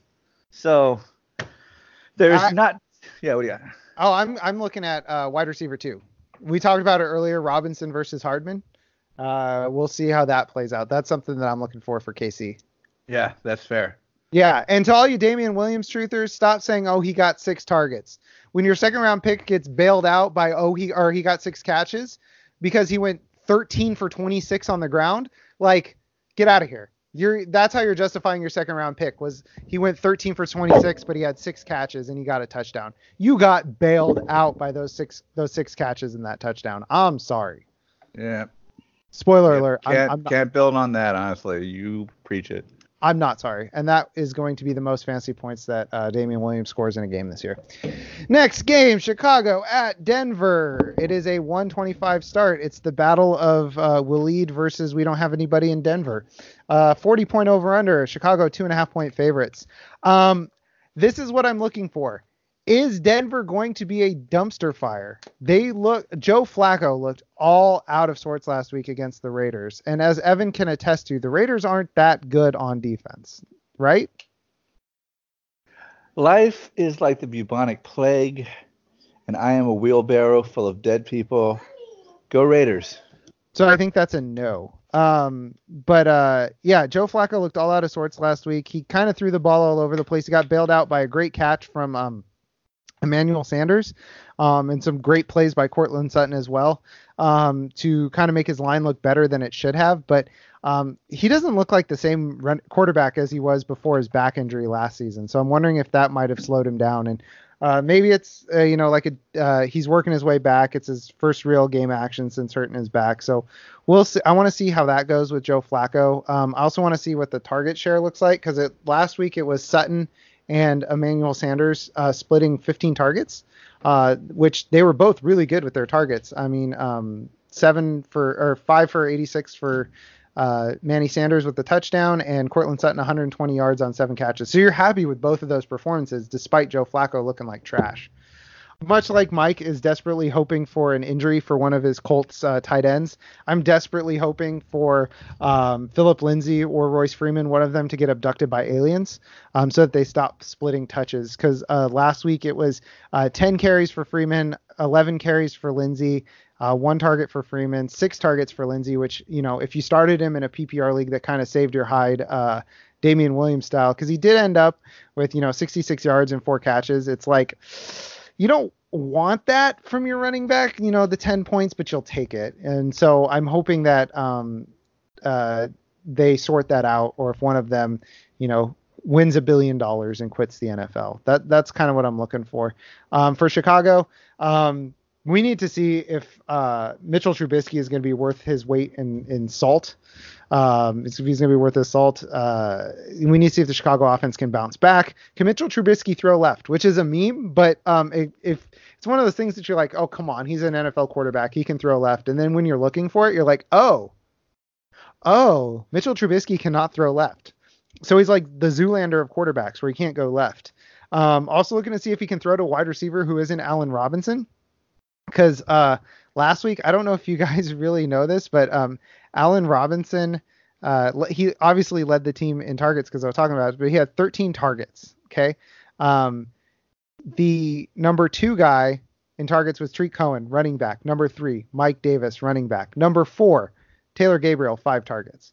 Anthony Miller had 1. Adam Shaheen had 2. He's a tight end. So I need to see if he's thrown to a wide receiver that's not Allen Robinson, because if he's not, my Anthony Miller shares are kind of a waste. And Miller was hurt last week, so we'll see how that happens this week. We'll see if he's still banged up. So, and I'm also looking for Mike Davis to get planted firmly on the bench in favor of David Montgomery, who looked way better last week than Mike Davis. He looked so much better than Mike Davis. I mean, all you need to know, Mike Davis had 6 catches for 17 yards. David Montgomery had 1 for 27. And it was a beauty of a catch, too, if you didn't see it. It was like a legit big boy catch. It wasn't like a cheapie. So they need to phase out Mike Davis, and we need to get David Montgomery some more touches. So anything you guys want to add for Denver and the Bears? Yeah, well, my question is, do you think that Montgomery's not getting the volume because of he's a rookie and they just want to sort of try him out like what they're going to do with Devin Singletary, 3 or 4 games of moderate cap touches and then let him loose? Or do you think it's some other reason? Because to me, it doesn't really make much sense that Mike Davis is involved at all. I think it's because they spent money on Mike Davis before they got Devin Singletary or David Montgomery. See, you brought up Singletary. You made me do the number one thing I kept doing all year was getting David Singletary and Devin. I'm so glad I'm not the only one. I'm so glad I'm not the only one who did that. Okay. Okay. Well, anyway, I did that last week and totally dropped Montgomery's name out of my head. Also, are they going to keep using Mike Davis? Should be our motto on our site. Fail absurdity. Are they going to keep using Mike Davis? ? He's the new Christine Michael, or Kristen Michael. But I think they spent a lot of money relatively on Mike Davis, and I think they wanted to, I don't know if justify it, but I think they had a role for him in mind, but they forgot the cardinal rule of football absurdity, which Evan just established, which is Mike Davis sucks. So that's the thing, is I think that they were like, okay, so this is what we're going to do. I think it's a lot like the Alvin Kamara situation a couple years ago with Adrian Peterson. They're like, all right, so we got this Alvin Kamara guy. He's amazing, but we brought in Adrian Peterson for a reason. I think they said that to themselves, that, okay, we brought Mike Davis in for a reason. Let's use him. And then I have a feeling they went, oh, okay. David Montgomery needs the ball in his hands more. Because if Mike Davis out-touches David Montgomery again this week, there's going to be mayhem. There's going to be pandemonium if David Montgomery only gets 7 touches again this week. So, all right. Next game. We're getting to the end, boys. It's the last 1:00 game. New Orleans at the Raiders. 52.5 point over-under. That's a big boy over-under. Rams. Did I say Raiders before? Oh, boy. The Rams are 2-point favorites. Mike, what are you looking for in this one? So, basically, you have to go back to last season and the NFC Championship game. And that's pretty much where the mindset of, I think, a lot of these players, especially on the Saints, is going to come from when, it depends on what you want to believe, how that game played out with the very obvious blown call. Did they lose the game because of it? That's up to debate. But I think a lot of revenge is going to be on the Saints' minds, and it's going to be how well can these Rams stop the big three on offense, and that's Drew Brees, Alvin Kamara, and Michael Thomas. And if they can contain those explosive guys, then I think they'll have a shot. Now with the Saints, it's going to be who's going to get the most carries. Is it going to be Todd Gurley, Malcolm Brown, which is kind of crazy to say or even think about because of how great Todd Gurley is and how great he looked. But Malcolm Brown was the guy that got the carries down inside the 10. Gurley, I don't think got one single carry inside the 10, and it was Brown who scored the touchdown. So, but I don't see that continuing just because they're dishing out a whole lot more money to Gurley than they are Brown. So all it takes is a little complaining, and I'm sure Gurley complained a little bit. So when it gets down there, we'll definitely see what happens. I'm interested to see how that works out. It should be fun.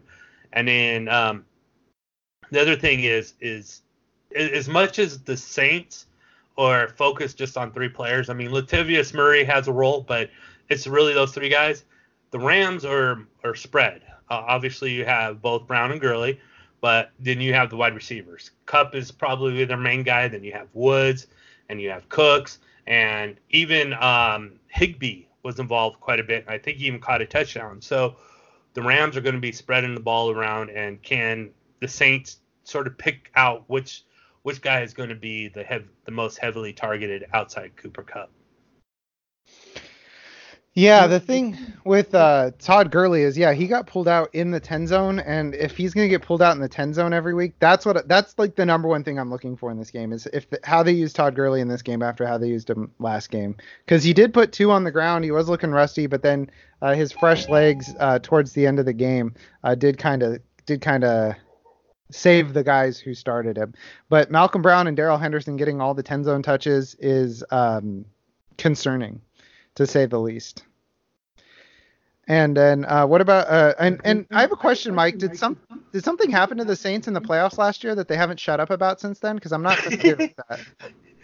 Yeah, it was just one of those, mishaps. It was a very, very close call that quarterback just trucked the wide receiver, and there was no call for some, I don't know, weird reasons that 15 officials on the field couldn't see.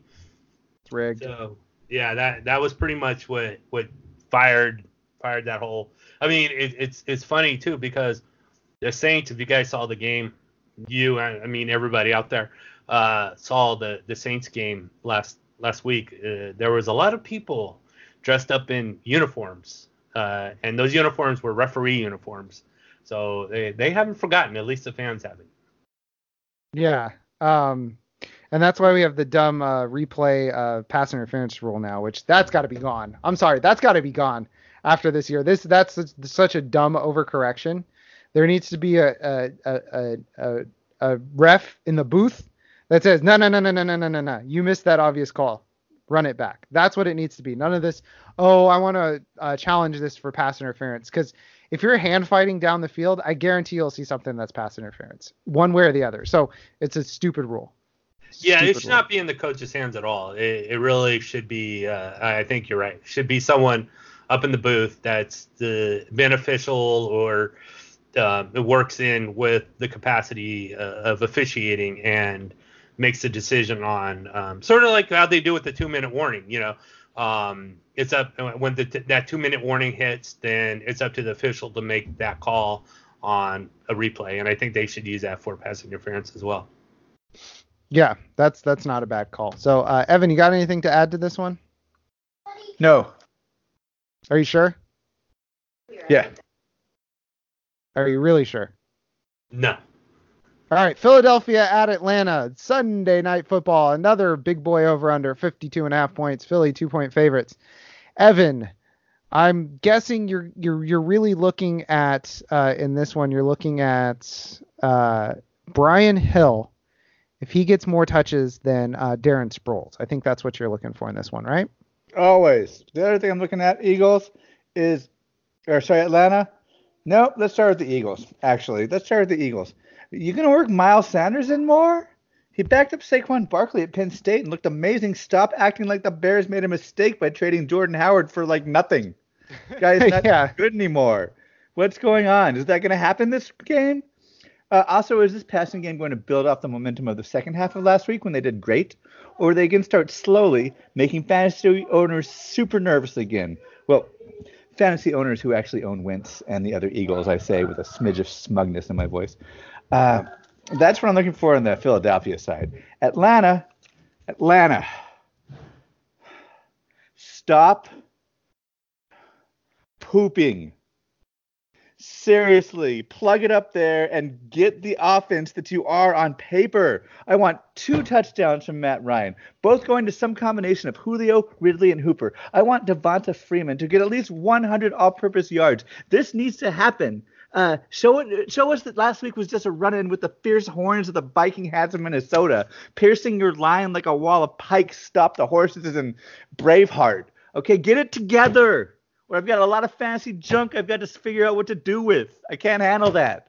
That's what I'm looking for at Atlanta. Get it together. Yeah, I'm not super worried about the Falcons. I think that last week was a buzzsaw.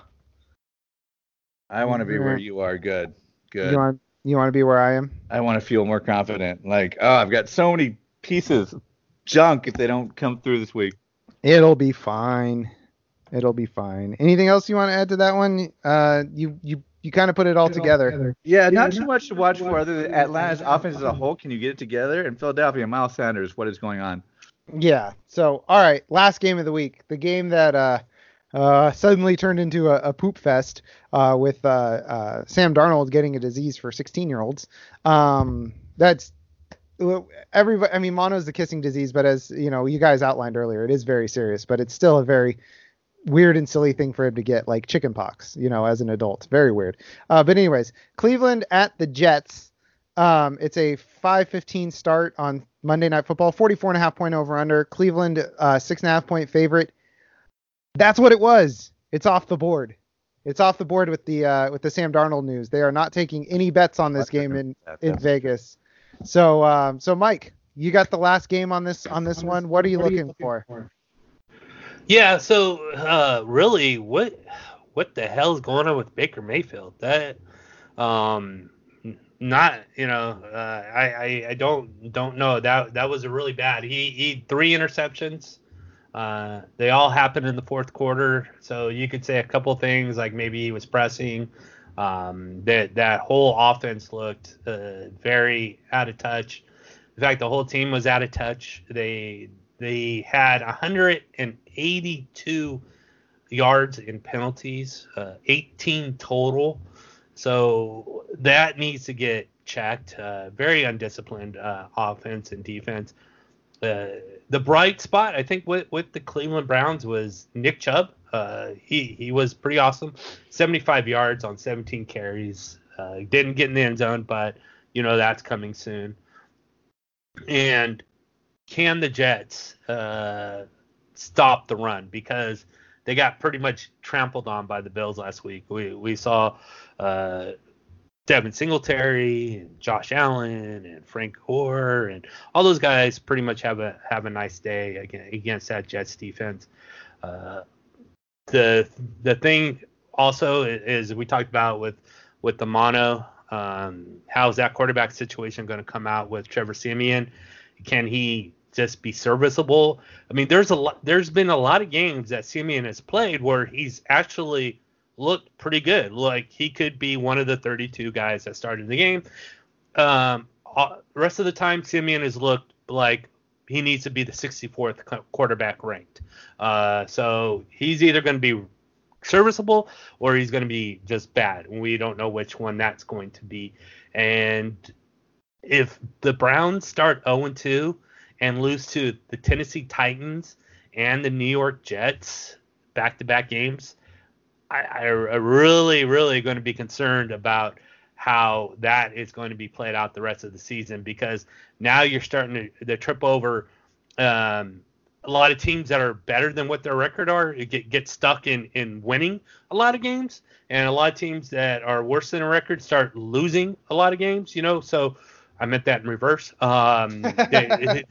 They as you'll see like a poor team, and they make the playoffs, and that's because they get on this winning streak, and they just win. And then you see these good teams start losing all these games all of a sudden, and it's because it's like quicksand. They once they start, they just sink, or if they start good, then they just swim. So it's like Pringles. Once you pop, you can't stop. Exactly. And I'm wondering if the Cleveland Browns, if they lose this next game to the Jets after losing the Titans, are they going to start being in quicksand and sort of just choke themselves? I don't think we have to worry about that. with everything that's going on with the Jets, their wide receiver 2 has been on the team for like 4 days. So I understand where you're coming from, but like, it's going to be dark days ahead for the Browns if that comes to pass. Like, buddy, exactly. That'll be RUFF rough. So yes. Yeah. So anything else you want to add for this one, Mike, before we move on to DFS? No, I think that as long as Odell Beckham wears his $250,000 watch on the field every week, everything is going to be working clockwork. Hey, I see what you did there. All right, boys. All right. So we're done with the games. Now we got to get our DFS lineups in, our daily fantasy sports. Now, we are brought to you by draft.com, but because Evan literally cannot use the daily fantasy client in Washington, we have to do spreadsheet FanDuel because it's a lot easier for us to do. Mike, you have the results from last week? Because what we decided we're going to do, I think, is we're going to do a Olympic style, gold, silver, and bronze, and at the end of the season we'll see who takes the victory. So you know what, I don't remember who won last week going away by like 20 points. Yeah, some 49er fan freak, I don't know who the heck that is, but some guy.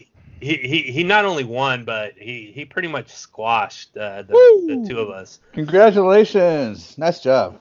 Yeah, and can I tell you guys that since I don't want to have to add this stuff up manually, I put that in FanDuel, and FanDuel paid me 80 cents to keep track of that lineup for me. So literal win-win for me last week.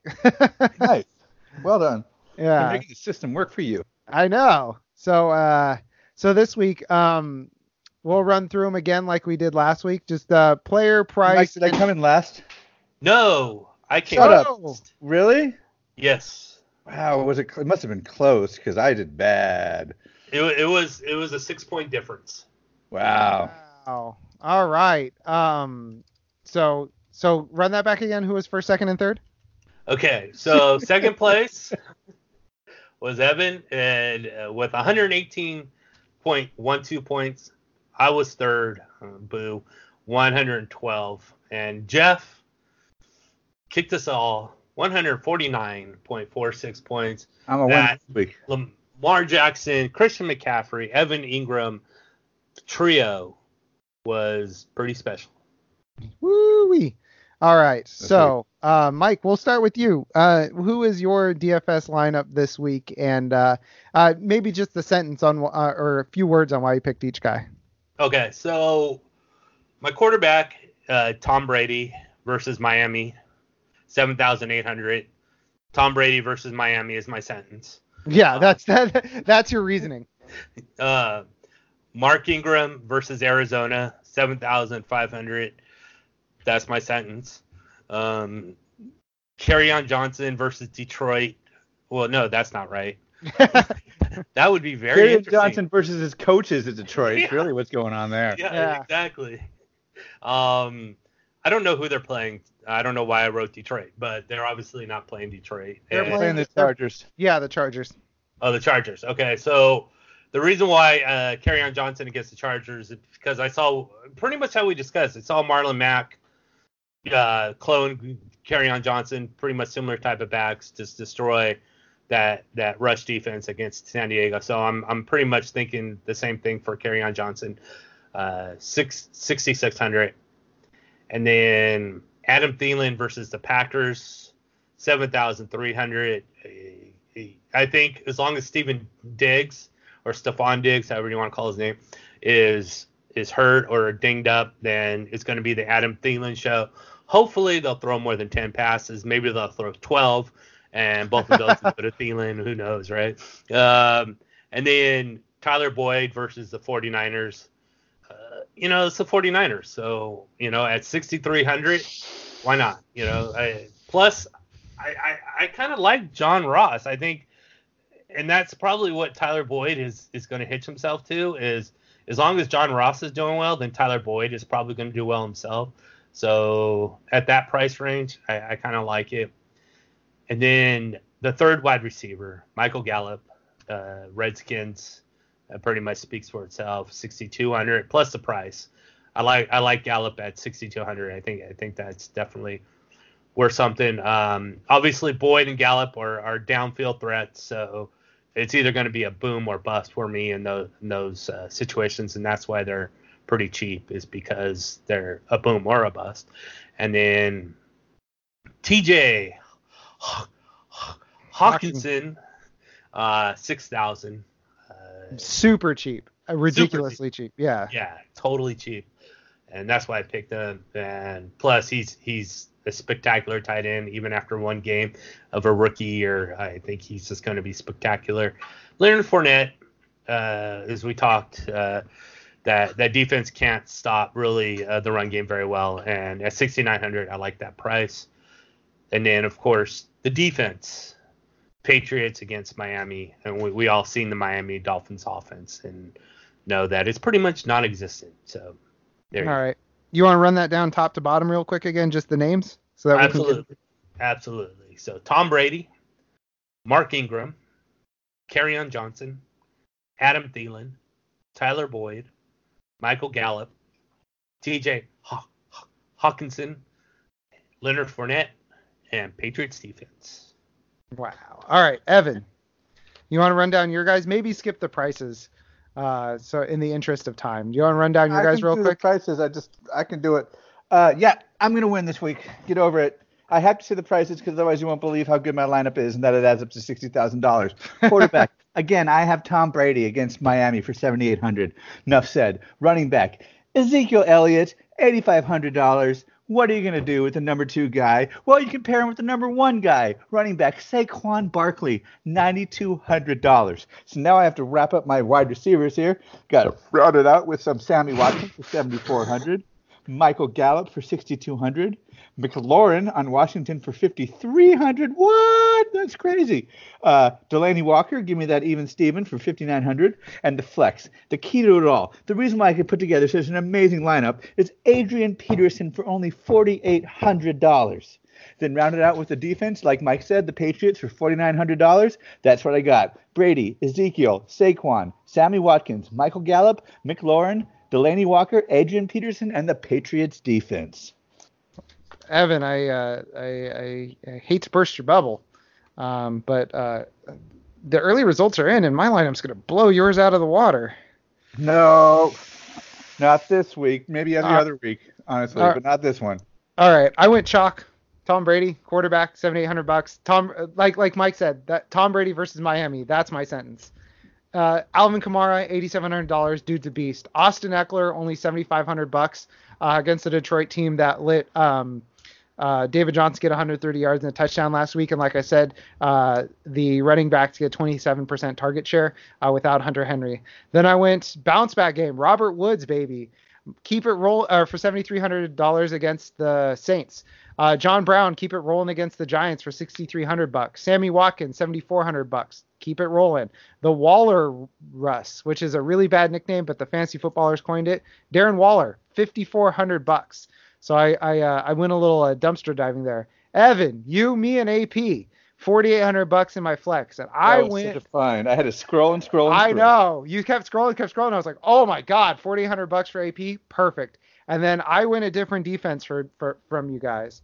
I went with Waleed's own Chicago Bears against the Denver Broncos. That's how I was able to fit Alvin Kamara, Sammy Watkins, and Austin Eckler all into my lineup. So again, that's Brady, Kamara, Eckler, Woods, Brown, John Brown, Sammy Watkins, Darren Waller, dumpster diving a little bit there at 5,400, AP, and the Chicago Bears for 4,500. So I will. Next week we can just cut it short. You guys will know I'll be in first place again, and then we'll talk about what's going on behind me after this. So, all right, gentlemen. I think that's another one in the books. It's another another week preview in the books. Is there anything you guys want to add before we take off today? I love you all. I don't love anybody. Oh, sorry, I was talking to my kids. Oh. There's a great sign off. I don't know if I've mentioned it. It's Robert Evans on the Behind the Bastards podcast. He used to say, statistically, I love 40% of you. So I'll meet you guys in the middle and say, statistically, I love 40% of you. Daddy shark, daddy shark, daddy shark, daddy shark. Grandma shark, do do do do do. Grandma shark, do do do do do. Grandma shark, do do do do do. Grandma shark. Grandpa shark, do do do do do. Grandpa shark, do do do do do. Grandpa shark, do do do do do. Grandpa shark. Let's go.